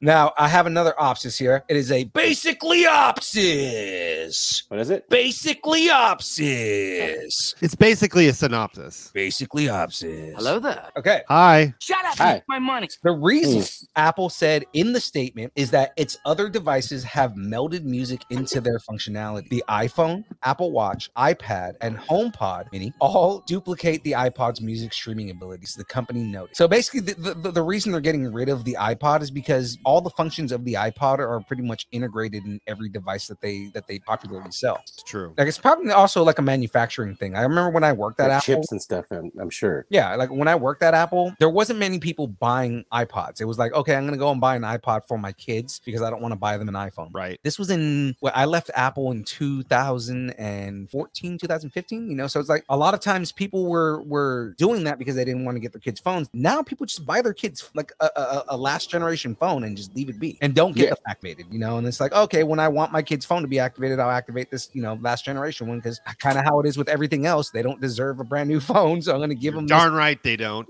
Well, yeah, that's our, like our daughter. She's 23, so she's obviously, you know, old enough to do all that stuff for her own. But what we would do is when we would upgrade our phone, we would give her our old one, so it's already paid for, it's already done. So and then so we'd use her account and upgrade our phone, and we just do the switcheroo thing. And but so there was never a need to just have just the iPod. Yeah, and I'm talking to you, Caden. Caden, you don't need a new phone. Your iPhone 10 is just fine. Who that there? James. Who that is? What's happening, everybody? All of a sudden, James brings himself in here. Look at that. Hello, James. Welcome, James. Hey, Dave's here. Yeah. Welcome, everybody. What do you Sorry, mean I welcome? was busy. Here. I was busy playing my. You can't welcome us when you just show up late. Can you give I me was a high playing five, my II arcade, so sorry, I was really busy. You're playing your II arcade. You have one? Yeah, they sent me one. It was In the really jet. nice of them. On the jet. Yeah. What were you playing? Retromania, you know, right? That's the game to play. We're gonna have to get together on some online play. I'm just teasing. They didn't send me one, but I do want one. And my birthday is in July, so just for everybody out there. Just FYI, he's got a Tiger Electronic LCD game right now. That's what he's playing. Exactly. We'll You know start a those are back, GoFundMe. right? You know those are back, right? Yeah, I know. I know they are. They brought back the Tiger Electronics from the 90s. I had the Bo Jackson one where one side was baseball and the other side was football. I loved that thing. Oh man, that is awesome. Well, James, since you're joining us on the last article in the download, did you want to read the last one? Oh, and you're just throwing me into the Because your accent in character, please. Do it. All right, ready? Hello there. What's an iPod, Precious? Stupid hobbitses. Stupid hobbitses. Pretty good. I know. So bad. All right. Electronic Arts has partnered with Middle Earth Enterprises, and together they are developing a new Lord of the Rings game titled Lord of the Rings: Heroes of Middle Earth. Oh God, this is gonna be a pay-to-play game. It's gonna happen. Mainly because it's from EA, so it's like They are touting it. It's going to be a free-to-play mobile game. Of course, it's free to play. They're all free to play now. It's free to play. You get to download it for free, but then you got to pay for the characters, and they only give you a certain amount of time to play, and you have to pay to get extra time. It's That's the the exact way they do it. reason why I was excited for the Diablo game to come on mobile, but I'm like, I'm sure it's going to be pay to play. I'm sure it is. That's what they do. You guys are just being downers. No, Lord of because EA Lord of the Rings is hot right now. Yeah, but EA So hot right now. EA 100% is known for all their mobile games are pay to play. That's all the their reason games are all their games. Period. Yeah, EA that's is so why- hot right now. That's why Star Wars Battlefront, Battlefront 2. Yeah. Like, that's why Battlefront 2 got such a bad rap, was because they made it pay to play. I still like playing it. It was fun. But if you want to play as Darth Maul, you had to pay like an extra $15 on top of the $50 game price just for that one character. I feel that. Or they made it to where it was like impossible to unlock him. It was like, you can unlock him by getting 5 million kills in game, or and like the specific kills, or you can pay to unlock character right now. Take me back to the days where I could send in cereal box tops and get the free thing. Yeah. Like the Got it. Kenner, Give like me the Kenner Star Wars toys. Give me a Game Shark. Where's a Game Shark when you need it? Oh, yeah, God. we had the Game Genie talk the other day. Yeah, we did talk about Game Genie. I'm Hey, surprised. James. I thought you guys were, you're all the gamers and whatnot. I thought you'd be into this Lord of the Rings Middle Earth thing. It's the I thing. guess- I'm into the game and the concept of the game. The What idea I is don't awesome. like, right? The game sounds like it would be great. The problem is that it's EA and they do the pay to play model. They're known for doing the pay to play model, and and it just pisses fans off. EA is the only fans of video gaming. Yeah, like my issue with it is not the concept of the game, because I guarantee the game's going to be fun for the first 30 minutes before the pay to play stuff comes into play. Like OnlyFans. Yeah. I'll play it if it's on my II arcade that's coming in July, since July is my birthday. Like, Throwing it out honestly, there. with EA games, I would much rather pay a premium price for a mobile game that doesn't have anything Right. paid Yeah. in it. And you have everything. Absolutely. Right. I'd rather pay $10-15 for a Lord of the Rings game on my phone versus having to pay. Like, oh, okay, so I'll give you an example. You play You'll pay twice that if you want to really play it. Like you play Disney Emoji Blitz, right? I played the other Disney, the battle one. We talked about that where I started realizing how much money I was spending on it, and I was like, oh, okay, that's. I mean, like James, like you played Disney Emoji, okay. right? So do you. I was playing it right before this. That's why I'm late. But what I'm saying is that is the pay to play model you can actually do in that, right? Like where you can get caught up spending money so that you can keep on playing the game, or so that you can get more, a higher level, right? You get level up quicker, or you can buy the characters and stuff like that. That's what they do with these games, and it's like you get caught up in it and start spending a crap ton of money, and then you're just like, oh my god, now I've spent way more than than it would have cost me to buy a good version of this game. Yeah, that's and then you have money. And then you have to call your bank and be like, yes, my 4-year-old spent $600 on Disney Emoji Blitz. Yes, it was my 4-year-old. I don't know what happened. Can you please reverse the charges? No. Also, I don't have a 4-year-old. So what?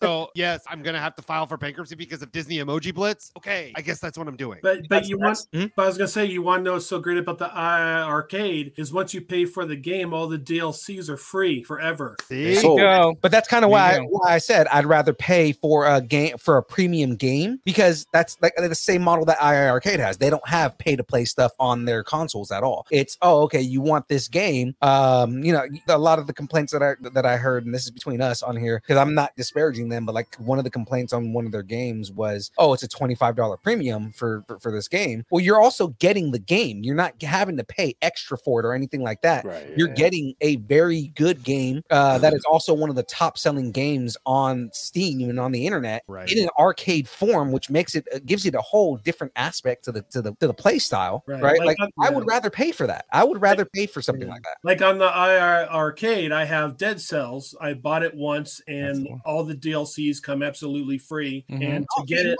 all I do is press to play it, and then it automatically downloads automatic. Yeah, even better. So I mean, if you're getting the DLC for free too, that makes it 10 times more worth it, because DLC is where, like, especially in games, the season passes and all that stuff. Yeah, and every game you can download for free for the first like half hour or something like that. You can play every one of their games for free, and if you don't like it, like, all right, I'm just gonna uninstall it or do whatever. But I mean, you get to test out every game. So again, my birthday's in July. IR Arcade for everybody.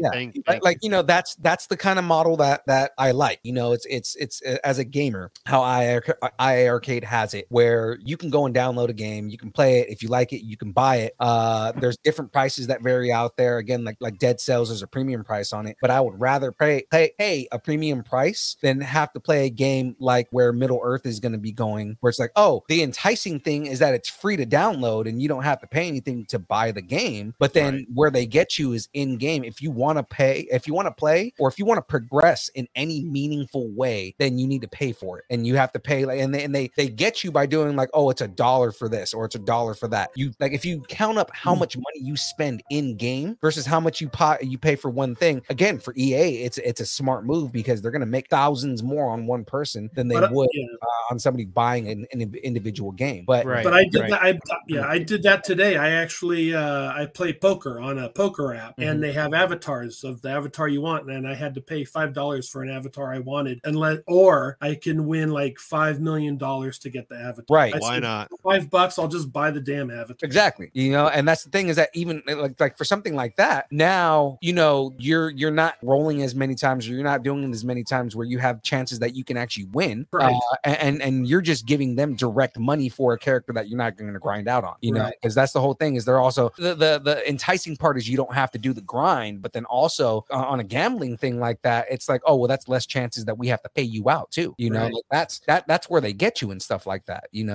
We are way far away from the topic, and Darren's trying to bring us back. So Darren asked, what Middle Earth is free on mobile? Yes, it is. It's a free-to-play mobile game, of course inspired by J.R.R. Tolkien's Lord of the Rings and The Hobbit. I do have a what status opsis? Okay. That's where you go. What status opsis?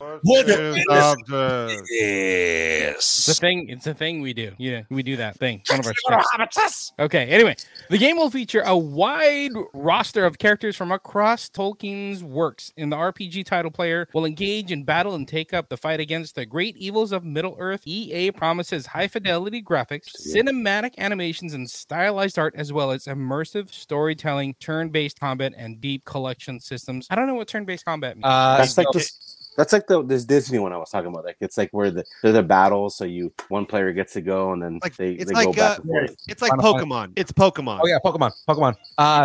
What's Pokemon, Precious? So where basically you take turns, picking what your attack is going to be, or whether you're going to defend or something like that. Kind of like Menage a Trois. Yeah. And we're back. Yeah. Yes. I don't have Don't go out of turn. Don't go out of turn. All right. Oh my. And we have no official date when we will be going back to Middle Earth. Going back to middle. Shut up and take my money. All right, that was our last news story. Yeah. We do have one rumor.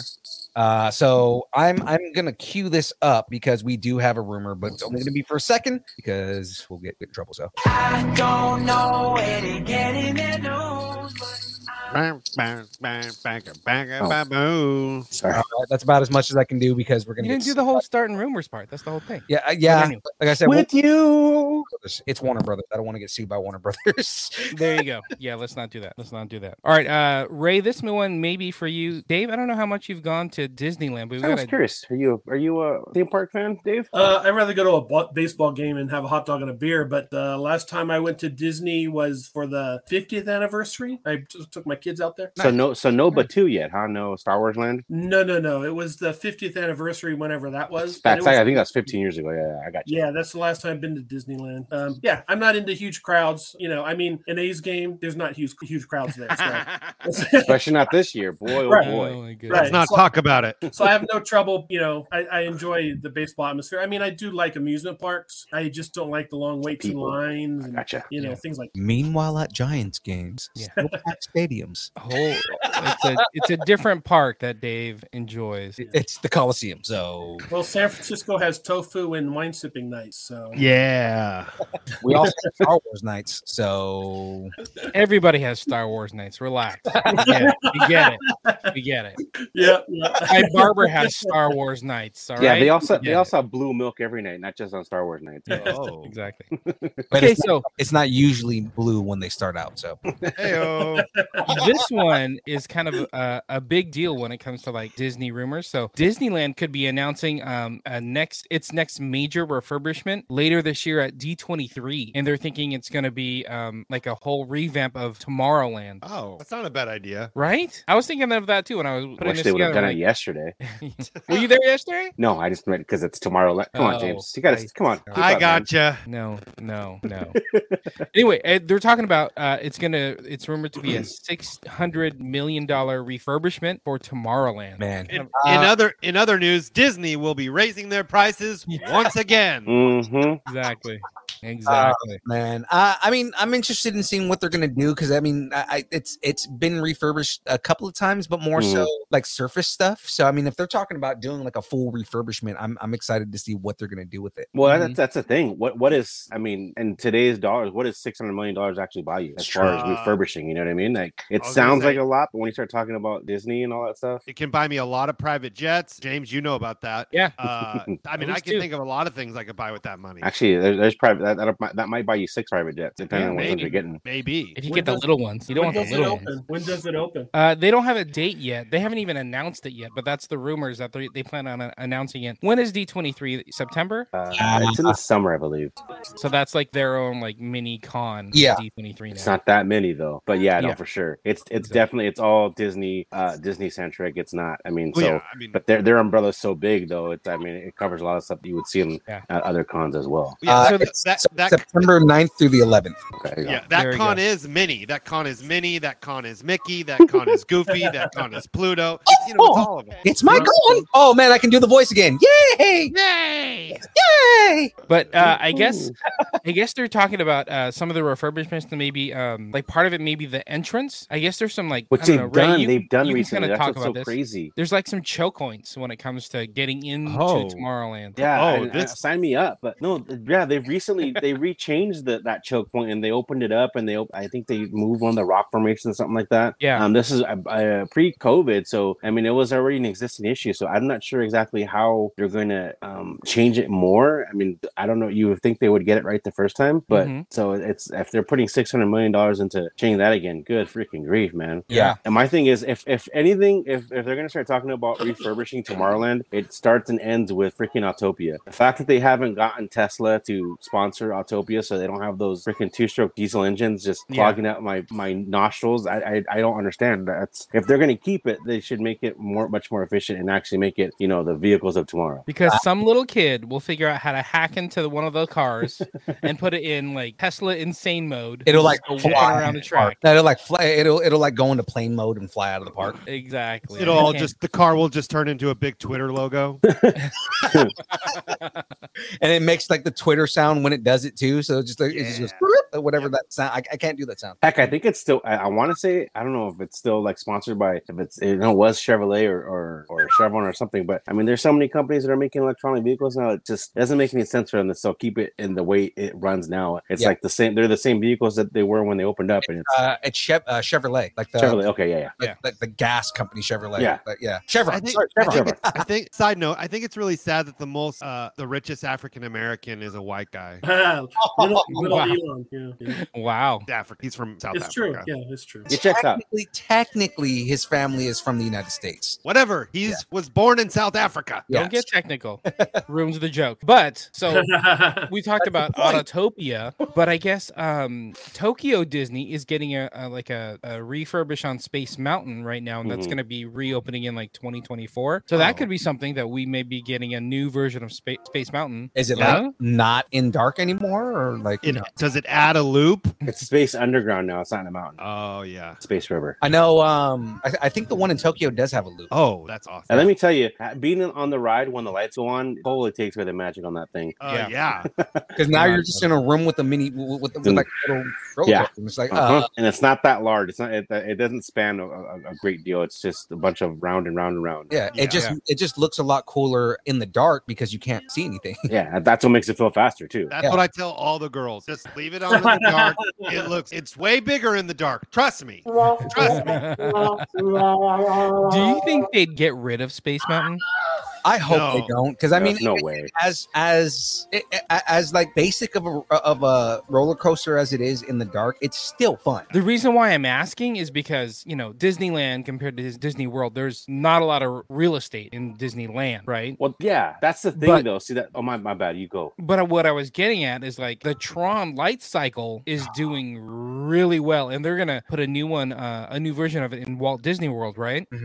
So at some day. No, they're building a Tron Light Cycle. No, I know. It's just one of those things. It's been in production for so many years now that during COVID would have been the time to finish it, and they're still working on the thing. So it's been years that they've been trying to open that thing. Now here's the thing, right? And we're talking about the refurbishment of Tomorrowland in Disneyland. What are the chances that they get rid of Finding Nemo? Because that ride, everybody complains about it. Nobody it's not that big of an attraction now. The submarine one, the submarine ride. Like, what if they get rid of the lagoon and they get rid of Finding Nemo and they get rid of Autotopia? That's the thing. See, so there's no way they could get away with getting rid of Space Mountain if they didn't get rid of Autopia, because Autopia has such a large footprint and they've refused to get rid of it. So at this point, where I'm resigned to the fact that it's not going anywhere. But so there's no way they could get rid of Space Mountain for that reason. And I don't know that. I mean, even though it seems big, I don't know that the Finding Nemo really has that big of a footprint in where they'd be able to put a show building, for instance, for another ride. Well, the reason I was bringing that up is because those two rides in particular are right next to each other, right?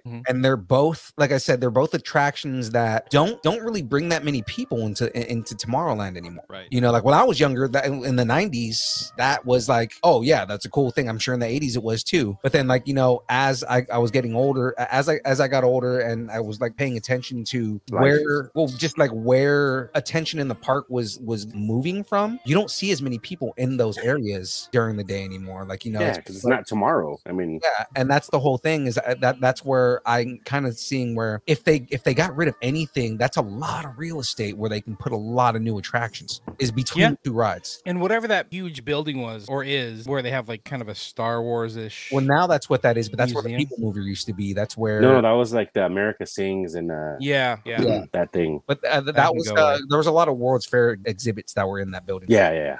All right, tacos on the table. Are we getting the announcement that they're going to refurbish Tomorrowland? Yeah. There you go. Dave, let's start with you. Dave, let's start with you. We do a little thing where we put tacos on the table if we think the rumor's true.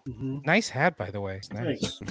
Very cool. So tacos on the table. Do you think Disneyland's gonna put $600 million into a new Tomorrowland? By the way, tacos on the table is whether you believe that it's happening or not. Thank you, Phil. Yes, I believe it is happening because the stock is down right now at $108. There you go.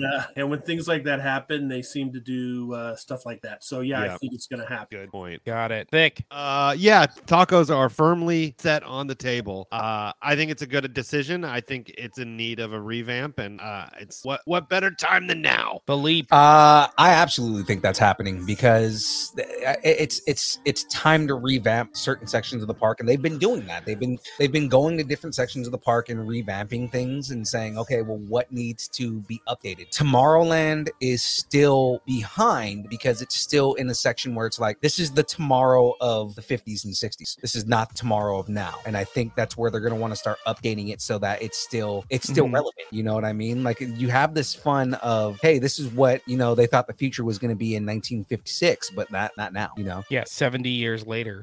And for Phoenix, yes, buy the stock now. It's not going to get any lower. Get it while you can. There you go. Right. Ray, you're the expert. My tacos are not on the table because they're in my mouth, first of all. Secondly, yeah, absolutely, this is going to be I'm definitely believe they're going to announce this because for no other reason, they have to show that they're justifying the reason for their price hikes, and they're not going to stop hiking prices. And with the stocks being low, yeah, they're going to have to say, oh, look, this is what you're getting with your extra money you're spending for nothing new. So for sure. Exactly. James, taco on the table, and I see little munchkins behind you. Yeah. Just stealing all the tacos. I know, right? Where are all my tacos going? They're all right down here. Yeah, I say that we're getting a new. I say we're getting a new Tomorrowland, and it's about time. It needs it. Like, I don't even know if Star Tours is going to make the cut. Oh no, that's one that would have to stay there just because they just revamped it. Just saying. And because you can continue to add things to that, especially with the way that they've had everything. Like you can add, they can continue to add half scenes and still add more to it and keep it relevant. Right. We shall see. Okay, that was the only rumor I had. All right. Well, guys, it is time to move on to the spoiler alert. I wish I had some sound. I should probably have a spoiler. Speaking of, if you have, this is a good time. If you have not finished Moon Knight, since we're going to talk about Moon Knight, if anybody needs to dip out, you can totally dip out. If you don't want to. I'm going to be dipping out just because it's getting late, and so James, you take my space. Yeah. So thank you guys. I appreciate it. Awesome, Dave. Thank you, Thick. Love you, man. Dave, it's great. You're awesome. I love it. I can't wait to see you at the next con. Yes. Yeah, you guys go way back. I'm picking your nose, Thick. Kind of picking your nose. There it is. It's in. It's in. Oh, whoa. Easy. Family show. Bye, guys. All right. Thank you, Thick. Love you, brother. And I should probably dip out because I have to load an entire truck by 3 a.m. tonight, get some sleep, and be on the road by 7 a.m. to make it out to Cali so I can see all you guys. Oh, man. Well, you know, we will see you on Saturday. Ladies and gentlemen, right before he goes again, do me a favor. Go ahead and plug Powerhouse one more time here. Powerhouse Comic Con happening in Alameda County Fairgrounds in Pleasanton, California. It is the greatest time you're going to have this year at any pop culture convention on the planet. So come on out, have a great time. $40 to bring out the entire family, $15 for one person if you get the discounted tickets online. I suggest getting those tickets online because this is Reb Brown's last appearance in California forever. And you know what happens? Actor passes away. What's the first thing you think about? Oh, I could have seen them. Yep. You know what? Well, here it is. This is your chance to see the original Captain America and Marta Kristen from Lost in Space. You probably won't see her again either. So come on out and enjoy the con with them and have a great time. Dave, we appreciate your time, man. We appreciate you coming on and hanging out with us and weighing in on the news and everything like that. It's always a great time when you're on, man. All right, Thank guys, you, Dave. Have a great night and look forward to seeing you guys. It's going to be great this Saturday with Distance Nerding taking command of the stage. I won't see you, Dave, but it's been a pleasure virtually meeting you, man. Awesome. And we'll see each other soon, though. Absolutely. All right, guys. Take care. You too, Dave. Late as gay is. That's a good transition going in there. Leia's gayest. So that all being said, James, you want to lead? I guess I can. You want me to lead with all this going on? Yeah, sure. You tend to be the best when it all right, man. You guys, everybody's caught up. Last chance. Spoilers are coming. Darren actually said he binged it all last night, so he is here. Awesome. Let's go. Okay, Moon Knight, episode 6, Gods and Monsters. Oh my god. This is a packed finale that covers so much ground in such a short amount of time. We saw Mark Spector, Stephen Grant, both revived. Layla has a new outfit. Arthur Harrow's got all kinds of special powers. It's like seeing, then we got two gods clashing in the streets. In the streets, son. Yeah. This was a ride. Dude, I don't, let me just throw this out there before I ask if you guys liked it or whatnot. Yeah. This, I know we've got, what, 6 MCU shows on Disney Plus? Yeah, 5 live action, 1 end. This may be my favorite show. And that's kind of the feeling every show that comes on, man. It's like they just top themselves every single show that comes out. Right. It's so crazy to me how I keep like pushing down ranks of things like I love Falcon and the Winter Soldier, but it's kind of towards the bottom of my list now. It's weird. I feel that. Yeah, I'm with you on that. So, okay, so what do you guys think? Ray, what did you think of episode 6? You know, we can get to the entire series as well. I mean, we're going to talk Easter eggs, and there's a lot of callbacks to the rest of the show. So what did you think of episode 6 of Moon Knight? Episode 6, it definitely left me wanting more. Like they managed to wrap up a lot of the stuff that it didn't seem like they'd wrap up in one episode, like surprisingly, but still managed to leave me wanting more. So like I'm hoping that they have some kind of season 2. If they do a movie, even better. But that for bang for your buck, it's hard to top getting a full like 6 or 7, 8 whatever episode show versus the 2.5 hour movie you get in the theater. So yeah, it's cool having that experience and grabbing your popcorn and seeing it with a bunch of people. But man, just selfishly, I hope they do a season 2 just because they left me wanting so much more. Yeah, I agree. I totally agree. And you know what's kind of funny about that is a bunch of us went and saw Doctor Strange together, and I kept thinking, I'm like, wow, it's only 2 hours, Doctor Strange? Yeah. That kind of sucks because I'm so used to all this exposition. What's up, Angel? All this exposition for all these other shows like Moon Knight and whatnot. So I feel you. Like I'm almost like shifting gears. Like I was really looking forward to Doctor Strange, but now that we're getting these like long form stories being told, I'm kind of feeling that more than just like your regular movie. Definitely, for sure. I'm way on board with you there. I know. All right, young Phil, you are chomping at the bit, literally, to tell us about Moon Knight. Oh my god, dude, it was so good. Like you have some of the best storytelling that they've done. You know what I mean? And they just top their storytelling every time. Like the biggest thing is you have this whole dynamic between different characters that live within the same person, and Which is crazy. It's insane. Like again, how is somebody going to get best actor and best supporting actor and they played, and they both played the two characters? Like, that's something that may be a record for the first time, and it's nuts. He's so Oscar Isaac is so good. He brings much high levels of pride to the Latino community, man. Like he really does, especially in the spoiler in the end credit scene. Oh yeah. And bringing in a third character. Oh my god, we'll get to that. But I mean, like, just everything about it was good. The story, because remember I talked about at the end of episode 5, I wasn't feeling that they were going to cap the story off, and they did. They managed to give me everything I wanted by the end of episode 6. Even to the point where, like, I kept complaining about Jake, and it's like, where's Jake? Jake's going to come. Where the hell is Jake at? And we got Jake Lockley at the end of the whole thing, right? So I mean, like, that was a big deal for me, just as a fan of Moon Knight in general and knowing the comics, it was great, man. And as far as the season 2, because I know you're saying, Ray, that you hope a season 2 comes. They kind of said that the reason they haven't announced season 2 at all is because they're waiting for the results of the Emmys before they announce whether there's and I think part of it too is because a limited series can't have a second season announced, so it's a reason why they're holding off. Right. They're waiting so that way once they get whatever awards for a limited series, then they can announce a second season. Yeah, dude, everybody in the chat is loving Moon Knight. Yeah. Darren said his Moon Knight is my favorite of 2022. Huge cliffhanger. Cam is into it too, waiting for the Emmys, just like what we were talking about.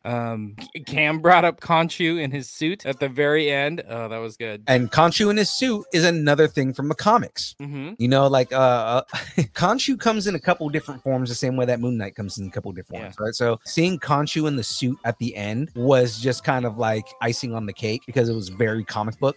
Hi, third Rugrat. Look at all you got, all three of the Rugrats in the room now. Timo had baseball tonight. He went 1 for 2. He had a single. You have an RBI? No RBI. Okay, all right, all right. But like how you guys are singling me out right now. Exactly. But as far as Moon Knight goes and being a second season, I would love a second season. Cam, that's what I was mentioning. I don't think they've ever really announced a second season for one of these shows, right? Loki was only one, and they did at the end. Yeah. That's true, huh? But I think Loki's because the only Loki was in the limited series, like they weren't going for the limited series thing with that. Well, yeah, but I don't think we knew that while it was playing. I think we all, because the other ones were, we assumed it was a limited series. Well, because WandaVision wasn't meant to be a limited series in the first place, like or meant to be a limited series in the first place, because the whole thing is where the storyline goes. If they get another season, it's not based on WandaVision. It's based on what Wanda is doing. So, you know, like we might get a Scarlet Witch show, but that's not going to be related to WandaVision, right? It's just an ongoing progression in the storyline that's happening in the MCU. It's the same thing where like Falcon and the Winter Soldier is not going to get a season 2. We might get a Captain America, like a Sam as Captain America series, something like that, like Captain America the series, where it's based on Sam, right? But it's not going to be Falcon and the Winter Soldier. It might be Captain America and Falcon, you know what I mean? Because then you get to talk about Javier, who's the second Falcon. Right? Yeah, but I almost feel like they probably they just name them other shows, you know what I mean? But then it's not another season of that show. I 100% agree with you on that. So that's what I'm thinking, is that if we get another Moon Knight show, it might not be Moon Knight season 2. It might be, I was saying like maybe they start going into Midnight Suns, right? Because Midnight Suns is a team up between Ghost Rider, Blade, Daredevil, and that's like the Moon Knight, like kind of the monster hunter type thing, right? Yeah, like they're going after like vampires and stuff like that. Yeah, especially because Werewolf by Night. I was going to say we're getting Werewolf by Night, right? So they've already announced that Werewolf by Night is a thing. I guarantee you that when Werewolf by Night comes in, we're probably going to see Moon Knight. Moon Knight actually, as a character, came from Werewolf by Night. So that's the whole thing, is that we're probably going to see Moon Knight in Werewolf by Night. Yep. We'll probably see Jake Lockley in Werewolf by Night, because that's where it makes sense to see him again. You know what I mean? And by then we'll probably have Blade already. So what do you guys think of we kind of touched on it with the Oscar Isaacs, the diversity, coming to the Marvel universe. I mean, is he Mexican or he's Argentinian? But Argentinian, thank you. But the thing is he's not playing an Argentinian character, right? But he played a Jewish character. He played a Jewish Egyptian character. It's kind of crazy. We're getting all these different backgrounds into the Marvel universe now. I love that, how it's getting global and international. Right. It's good that we're getting a lot more diversity. And again, there's a lot more representation. The thing about Oscar Isaac is he's so versatile of an actor that he doesn't get boxed in. You know what I mean? Like now we have unless he's in an apocalypse outfit, then he's a little boxed in. You know what I'm saying? Well, okay, that movie sucked. We're not going to bring that in. I hope at some point they, which is funny because he played Elbin. He played Apocalypse, who is an Egyptian, like the original Egyptian mutant, and then he played Moon Knight, who is an Egyptian god, but they're not like they didn't meet. Yeah. Especially now that we know that the X-Men are in this universe. Hey, you never know. I mean, maybe Captain America runs into the Human Torch one day. Yeah, I know, right?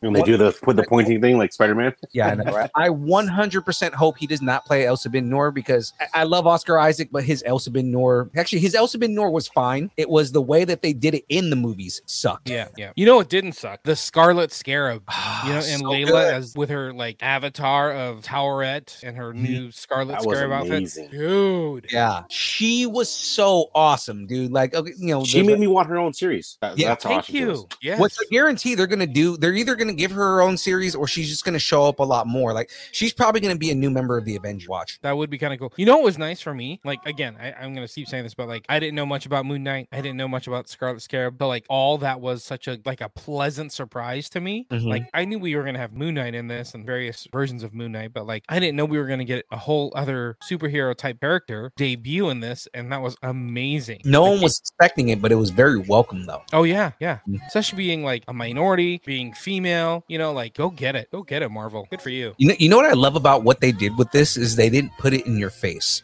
Yeah, because a lot of times, like they'll put it out there and say, there'll be like a rumor, or not even a rumor. They'll announce that Moon Knight is going to have the first Egyptian superhero in it, right? They didn't tell anybody that was going to be there. It happened, and then they started making buzz about it. That's the way it should be done. Yeah. Because then you don't get all of the they don't put unnecessary hype behind it, where it's like we're doing this for attention. It's like we did this because it's a good move and it's a good character. Exactly. It just happens to be the first Egyptian superhero. I definitely agree with you on that. I totally want more of this world. Can we call it a world? This universe, this like bit of the Marvel universe. Yeah, I totally want more of it. It's so great. I love how layered this whole show has been. There's so many callbacks. Like we talked about like comic book Easter eggs, but like there's so many Easter eggs within these 6 episodes that call back. Like episode 6 calls back to like the very first episode. We get little hints throughout the entire show about what's about to happen.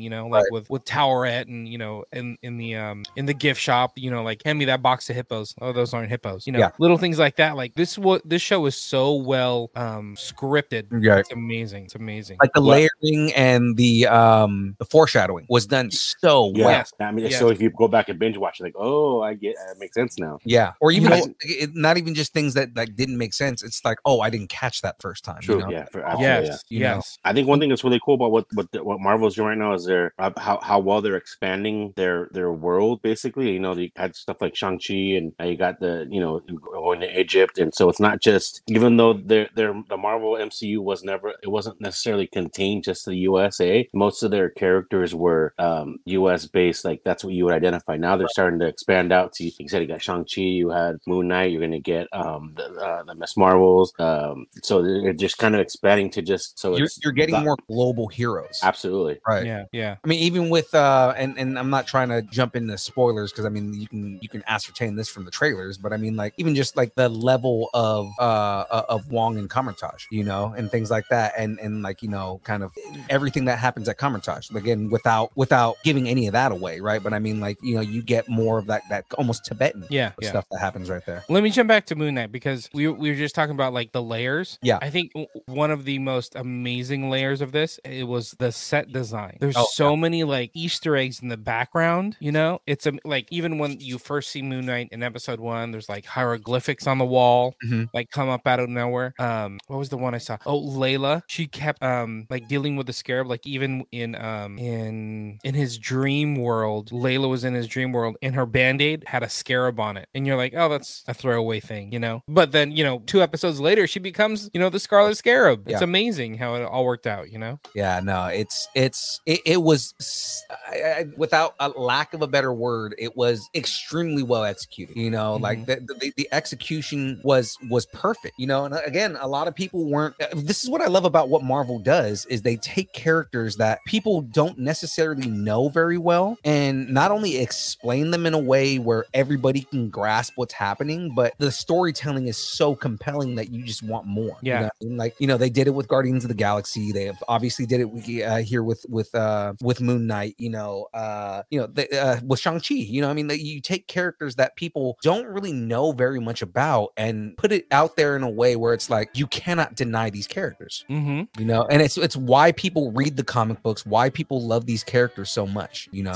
Speaking of like layers and comic books, all the QR codes. Oh yeah, like in each episode, I thought that was like super cool. Like here's just we're gonna throw up a random QR code, scan it or not, scan it, and it's just a free comic for a Moon Knight comic or a debut or some kind of tie-in. I thought that was super cool how they did that, because it doesn't affect the story, but it adds something else to the experience of watching this show. 100%. What else it does is there's a lot of people that watch the movies and the shows that they never were into the comic book. Yeah. So now they get a free comic book. Oh, so kind of check it out. Like, oh, this is kind of cool. Like before we had that. Oh well, comic books are for nerds. I never got into it. Now it's like, well, I'm an adult now. I'll do whatever I want. So now I get a free one. I'm like, oh, maybe I'll start diving into more of the stuff, and then you just kind of build more of your fan base from people that were already fans, but it just expands it even more. Right. Yeah, so now like a nice gateway. Yeah, like you're bridging from like, you know, the people who weren't into it to the people like us who were into it, you know, and it's instead of me having to say, hey, if you like Moon Knight the show, you should go read this comic or like they're actually telling you in the show, if you pause it and scan the QR code, hey, here's a comic you might like if you like the storyline. And I like that they're, you know, they're showing like their references. It's almost like, you know, that citing sources, right? This is like, hey, this is where we got these ideas from, or this is where we got the idea to do this or something like that. You know what I mean? Like, or this is where this character showed up for the first time, stuff like that. Like, you know, you can get backgrounds on these characters that you're watching on screen, and that makes it that much more immersive for you. Right. And normally you have to wait till when they do what I think it's like the gallery or whatever it is after the season's over, where it starts referencing all that stuff. So the fact that they're referencing it like in real time, where you could just check it out before the next episode comes up, that's really cool, as opposed to waiting till after everything's aired. Right. Yeah. So I don't know if you guys caught this, but the QR code in episode 6, it goes to Moon Knight Annual number 1. You get to read free, but you know, this may be foreshadowing something, but it's there. I guess in that comic, there's a battle between Moon Knight and Kang the Conqueror. Oh, so it's a nice little tie into like the rest of the MCU series and what we know is coming. You know, it's like, oh, here we go. Yeah, let's get a little bit of introduction between Moon Knight and Kang the Conqueror. And it's cool because then you get to see like to what extent that Moon Knight and Kang have interacted, you know, and it makes it that much more relevant. You know what I mean? Yeah. And just kind of like how we saw teases of like Thanos, like in what was that, the first Avenger movie? But like we've seen Kang in Loki. We know we're gonna get Kang in Quantumania. So hyped for that, by the way. Yeah. Right. And then now we're like linking Moon Knight, which is brand new to us, to Kang as well. Like all these little bits of Kang. You know, it's like the buildup and the thought process that goes into this is amazing. Kang.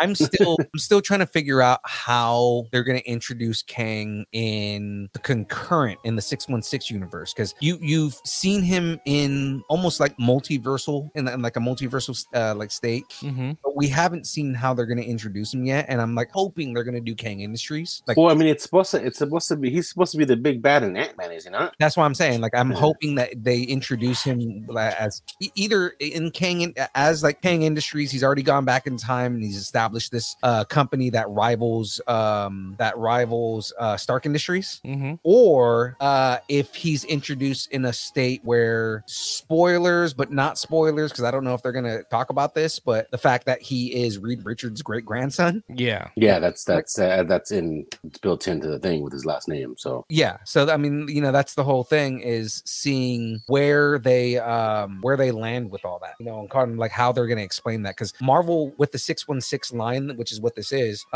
they change things slightly so that it fits in their universe, but then acknowledge that the comic book universe exists and everything like that. Like, so what's cool about this whole multiverse thing that they're jumping into. So it's like, you know, what parts of the comics, what parts of the comics are they going to acknowledge versus what parts are they going to make that are new versus, you know, where they make their own story. Like, it's going to be kind of cool to see what they do. I'm just interested in seeing what elements of Kang's backstory that they use. I'm so excited. I love how Feige is layering everything and weaving everything together. Yeah. And he's getting these amazing actors. Like, hey, we're going to need you to be in the Marvel universe. By the way, we're going to have you play like 5 different characters. Yeah, you know? Years back, could you imagine big name actors saying, "Oh yeah, not only will I be in a TV show instead of a movie, but it's going to be streaming. It's not even going to be on syndicated." Like, there's no way you would have been able to say that something like that would happen. Yeah.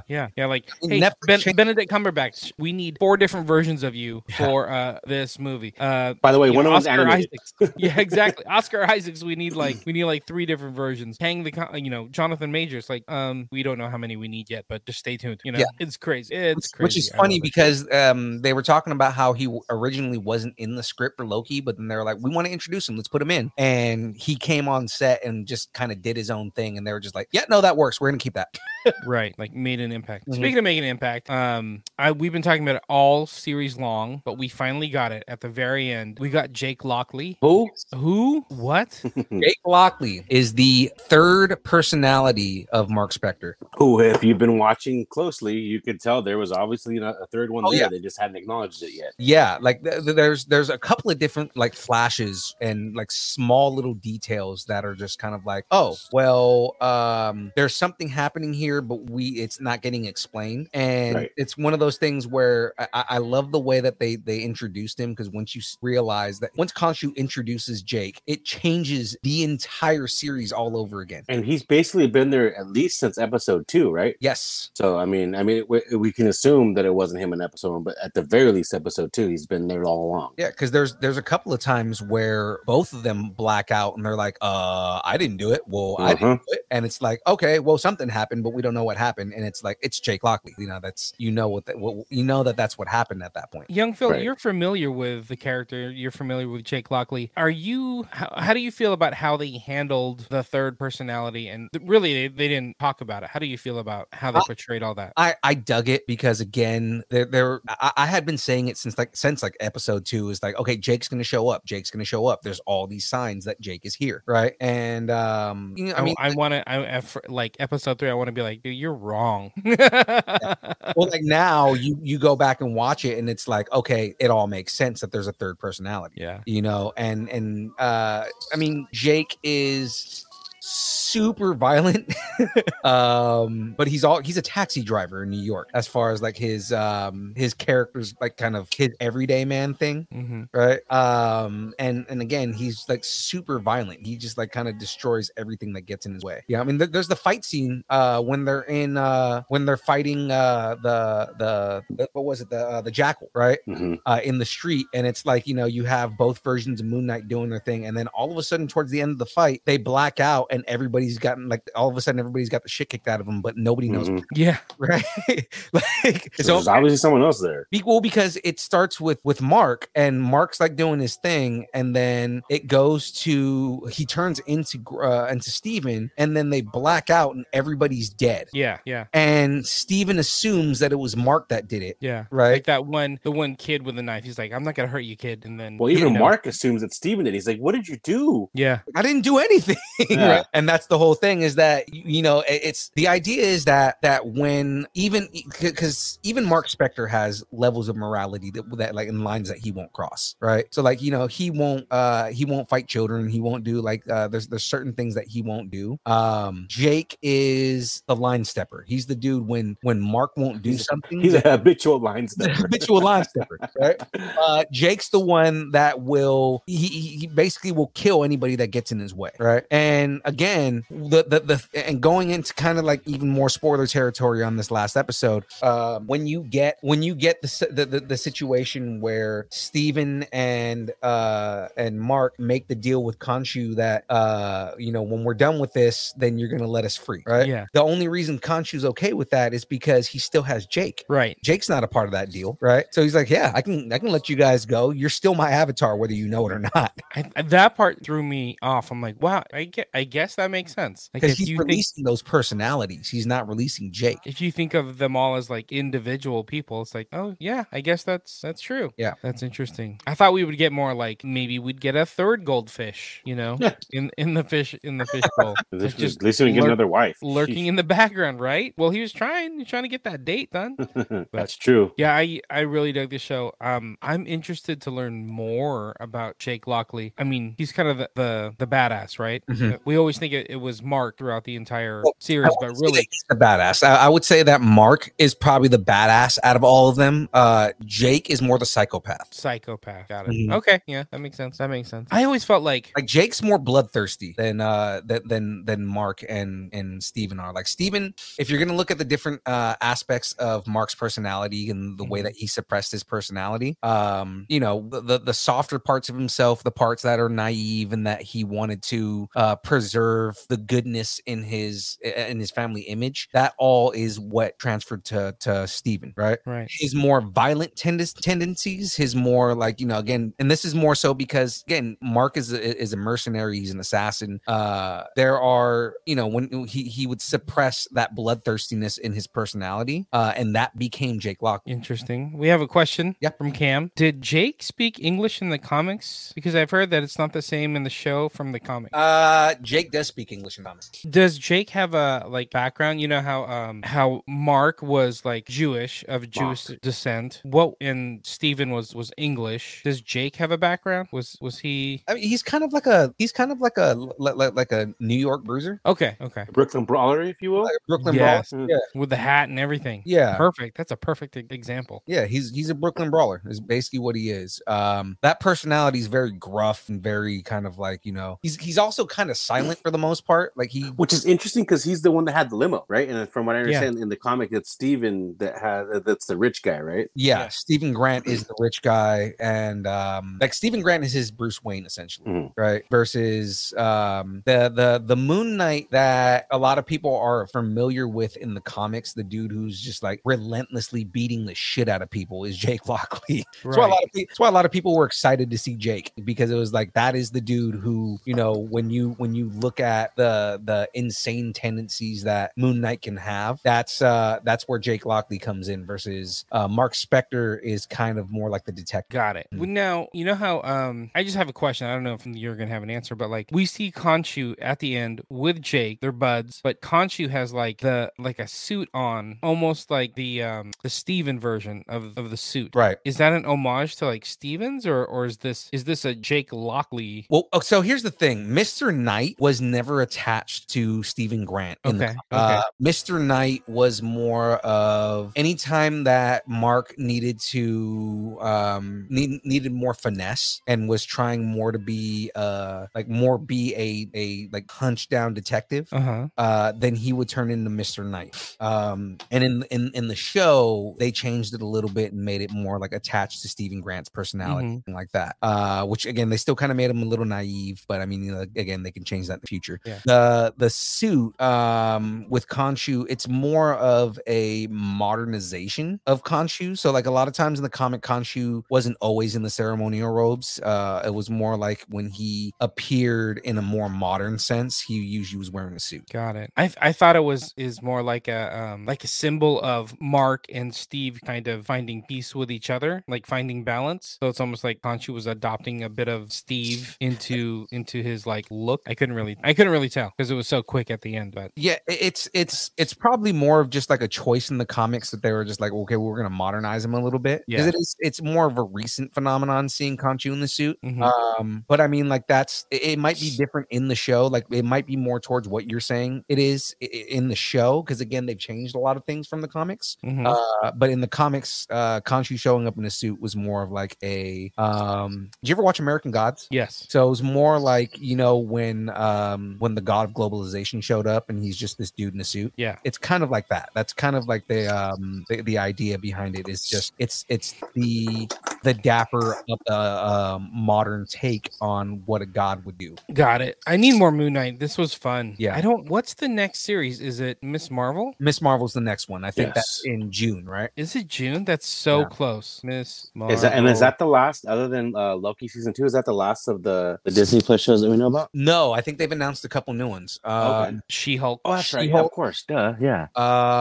Have they started filming? Like nothing, but like there's Ironheart. Yeah, that's right. Yeah, of course. Armor Wars. All that's coming. Yeah, they have a couple shows that they've announced already that are like in production. So I mean, I guess is She-Hulk this year, or what else we have this year? She-Hulk is at the end of the year, I think. Okay. Yeah. Wow. Miss Marvel is June 8th. Yeah, it's coming up, dude. That's crazy. Like we're thinking Doctor Strange and we're thinking like Thor, but Miss Marvel's less than a month away. And we have to fit in the Obi-Wan series and Stranger Things and Top Gun. Holy cow. Which I've seen early reviews of Top Gun that aren't spoilery, and they're saying that it is easily one of the best movies ever made. So definitely nice. Just a fallback. We don't have a set release date for She-Hulk, but they do say 2022. So they're probably waiting because that's the other thing with Disney is sometimes they're not going to announce it because there's probably something tied into another series or movie. So I wonder if they're not going to announce it until the end of Miss Marvel. You think because they're gonna have someone reveal on Miss Marvel that's gonna tie into that. I mean, like, there's a couple of different characters that could tie into it, so I'm assuming that they're waiting for Miss Marvel. I'm stoked because I know nothing about that character really, so I'm really excited to. Same thing with Moon Knight, I guess, to an extent that. So I'm really excited to dive into those because I know nothing about them. So I'm like just green. Just jumping back to the what shows are coming up. So we talked about Miss Marvel.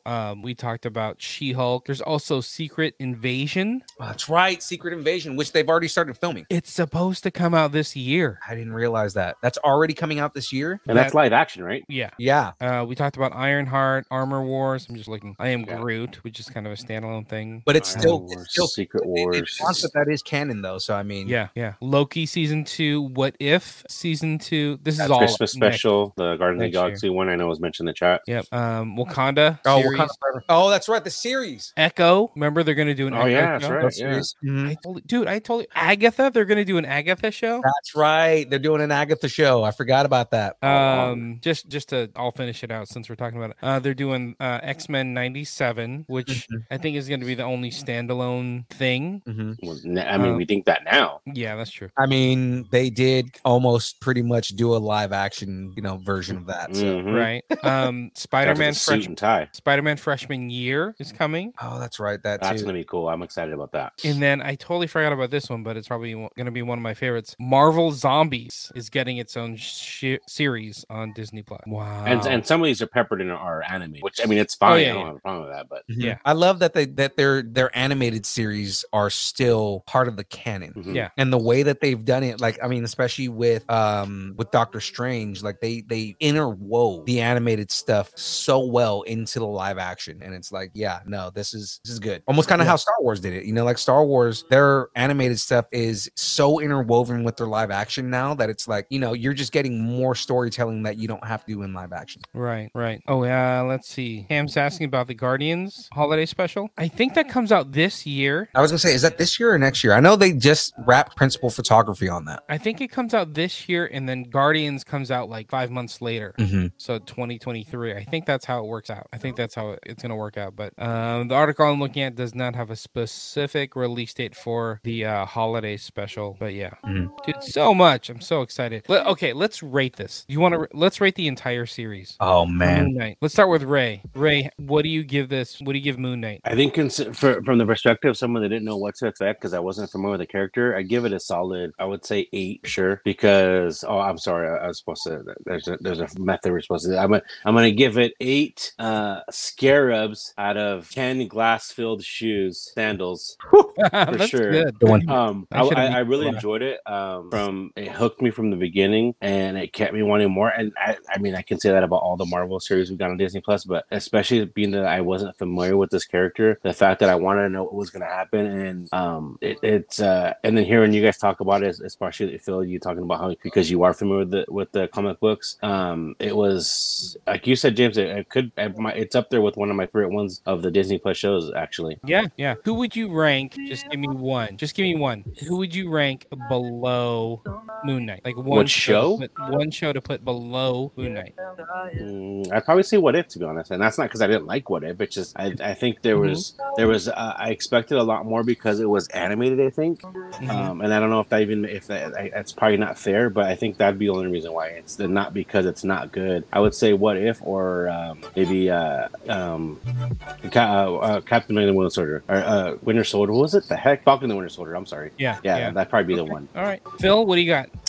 I'm gonna go with 10 crescent-shaped throwy killy thingies out of 10 additional personalities. Oh. That's a lot. That's a lot of personalities. Yeah. Well, I mean, you saw Split. He had like 32 in that one. Yeah, absolutely, for sure. But yeah, no, dude, this series, the way that they tackled mental health, the way that they talked about just the way that they described the character, the honor and reverence that they did to everything that's in that. The source and lore, and I'm not talking about the comics, but going into like, you know, the Egyptian gods and going into the way that just the entire lore works, the standalone nature of the story itself, you know, just everything about this show. The acting was bar none, you know, the fact that he can literally act with himself and get an emotional performance out of himself. Episode 5 was incredible. Oh, that moved me to tears, seeing him deal with that trauma with his mother and yeah, and actually working through it, and you could see the fear in his eyes as because he doesn't know what's going on and how he's dealing with it. It's like dang, it just puts you right in the world with, like, almost right in his head with him. And you saw the thing I posted in the Nerdington post, right, about how there's a scene that got cut. Yeah, I did see. Yeah, for sure. That the director was like, my favorite scene in the entire show got cut because it's this situation in episode 6 where he confronts his mother, right, and in the mental hospital, in the mental state that he's in, he confronts his mother and has like the most emotional, heartbreaking scene, like basically bearing his heart to his mother about the way that he treated her or the way she treated him. Like that, I want to see that because he said it is an Oscar-worthy performance, which says so much about performance itself. You know, right. I want to see this performance of Oscar Isaac, you know, tackling this trauma in the way that he does, because it's something that's touching, but also something that a lot of people can probably relate to. Right. You know what I mean? Right. I found the messaging and the acting and everything in this show just absolutely beautiful. How about you, Jim? Did you rate it yet? I did. I said 10 throwy crescent throwy killy thingies out of 10 personalities. Got it. Okay. I would give this not, and by the way, I loved it too. I would say 9 replacement goldfish with one fin or 2? One fin. Okay. With out of 10 Towerette statues, because I like this show. I wish there was more. I could have gone another episode or 2 without it being like filler. Yeah. Like it was such a quick paced ride. I liked it. And give me more. Give me more. More Moon Knight. Solid. Give me some more. Give me some more.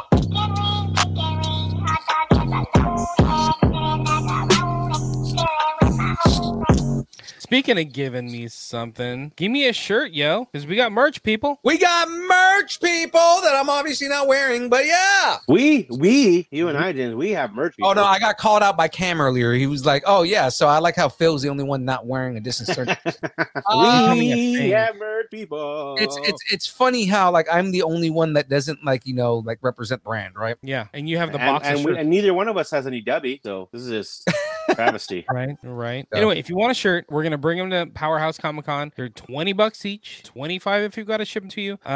You know what? If we'll take 25, if you want to give it 25 at the show, and we'll donate $5 to Project Wish Upon a Star. There we go. I think that'd be fun. So let us know if you're interested. We'll make sure to like put your sizes aside, whether you're going to be at Powerhouse or if you got to ship to you. By the way, if you need it shipped, it's $25. Boom, done. Come get your shirts. There we go. Well, I mean, oh, you talking about the lids? Yeah. I am working on that. Don't worry about that. I know.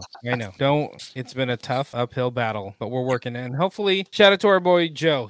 Hopefully he's going to come through and he's got some friends in low places that can make some stuff happen. Yeah, guys. So I was pulling the curtain back. I was pointing at my hat on the stream because there are Distance Nerding hats coming soon.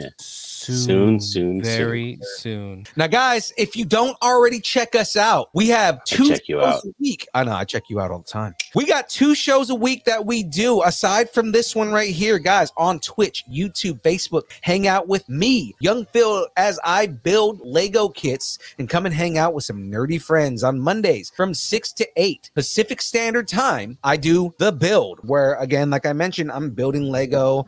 This week, I'm finishing the Imperial Shuttle, and we're bringing on Jackie Lastra.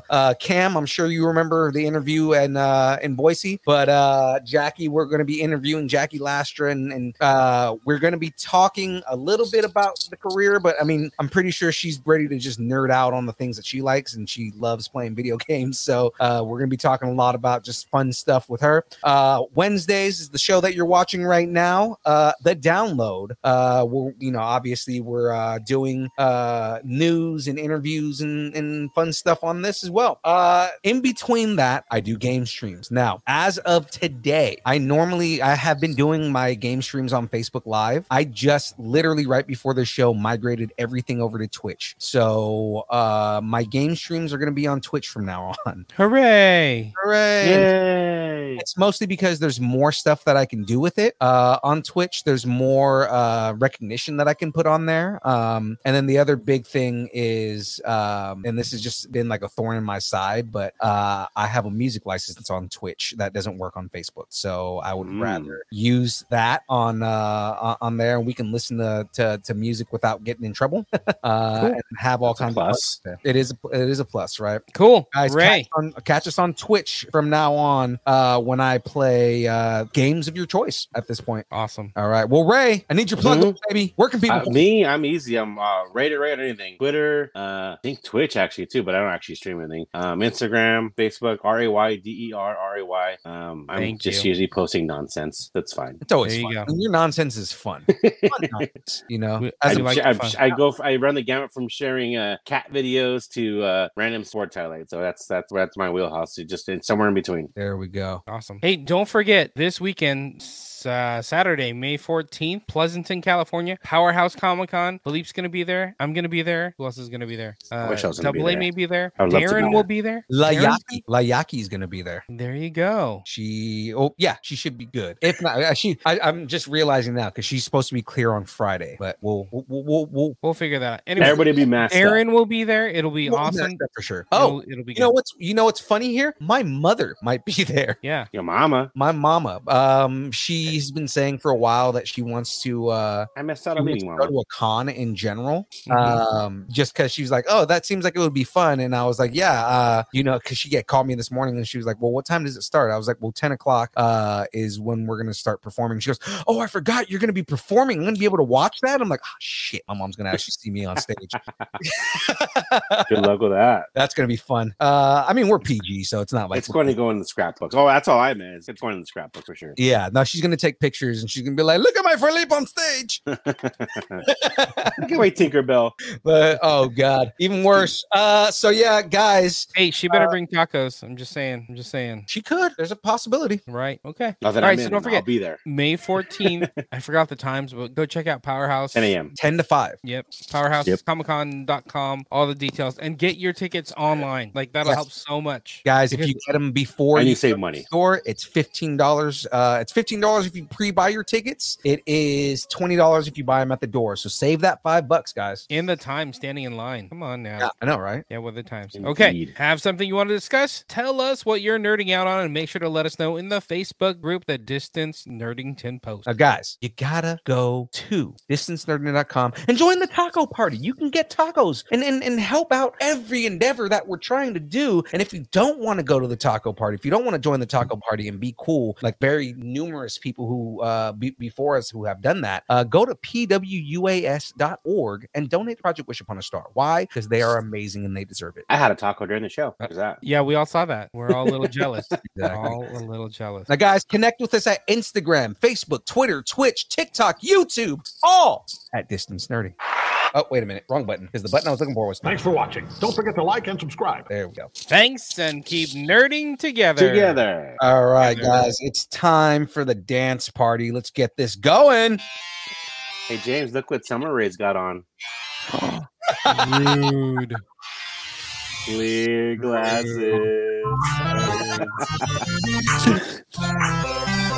And then we get to see him without him. and his multiversal variant. Distance Nerding.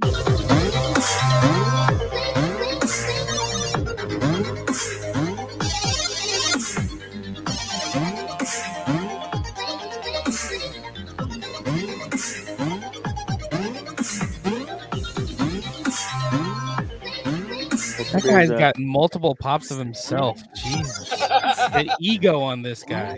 I've yet to make my Jake Lockley version. Yeah. Wait. Man, I'm trying to get him on the podcast still. Oh, hold on. He needs 2 hands. No, he needs 1 hand. Oh!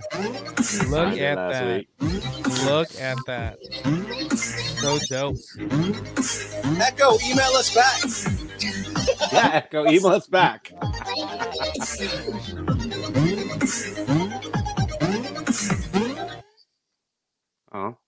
Oh, yeah.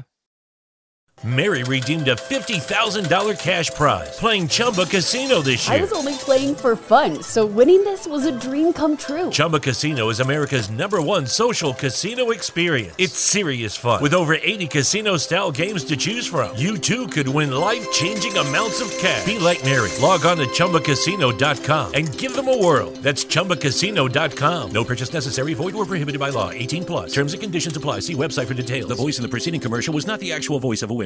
Enjoy all your favorite sports like never before at BetMGM. Sign up using code CAPITAL and your first wager is risk-free up to $1,000. Visit BetMGM.com for terms and conditions. 21 years of age or older to wager. Washington, D.C. only. New customer offer. All promotions are subject to qualification and eligibility requirements. Rewards issued as non-withdrawable free bets or site credit. Free bets expire 7 days from issuance. Please gamble responsibly. Gambling problem? Call 1-800-522-4700.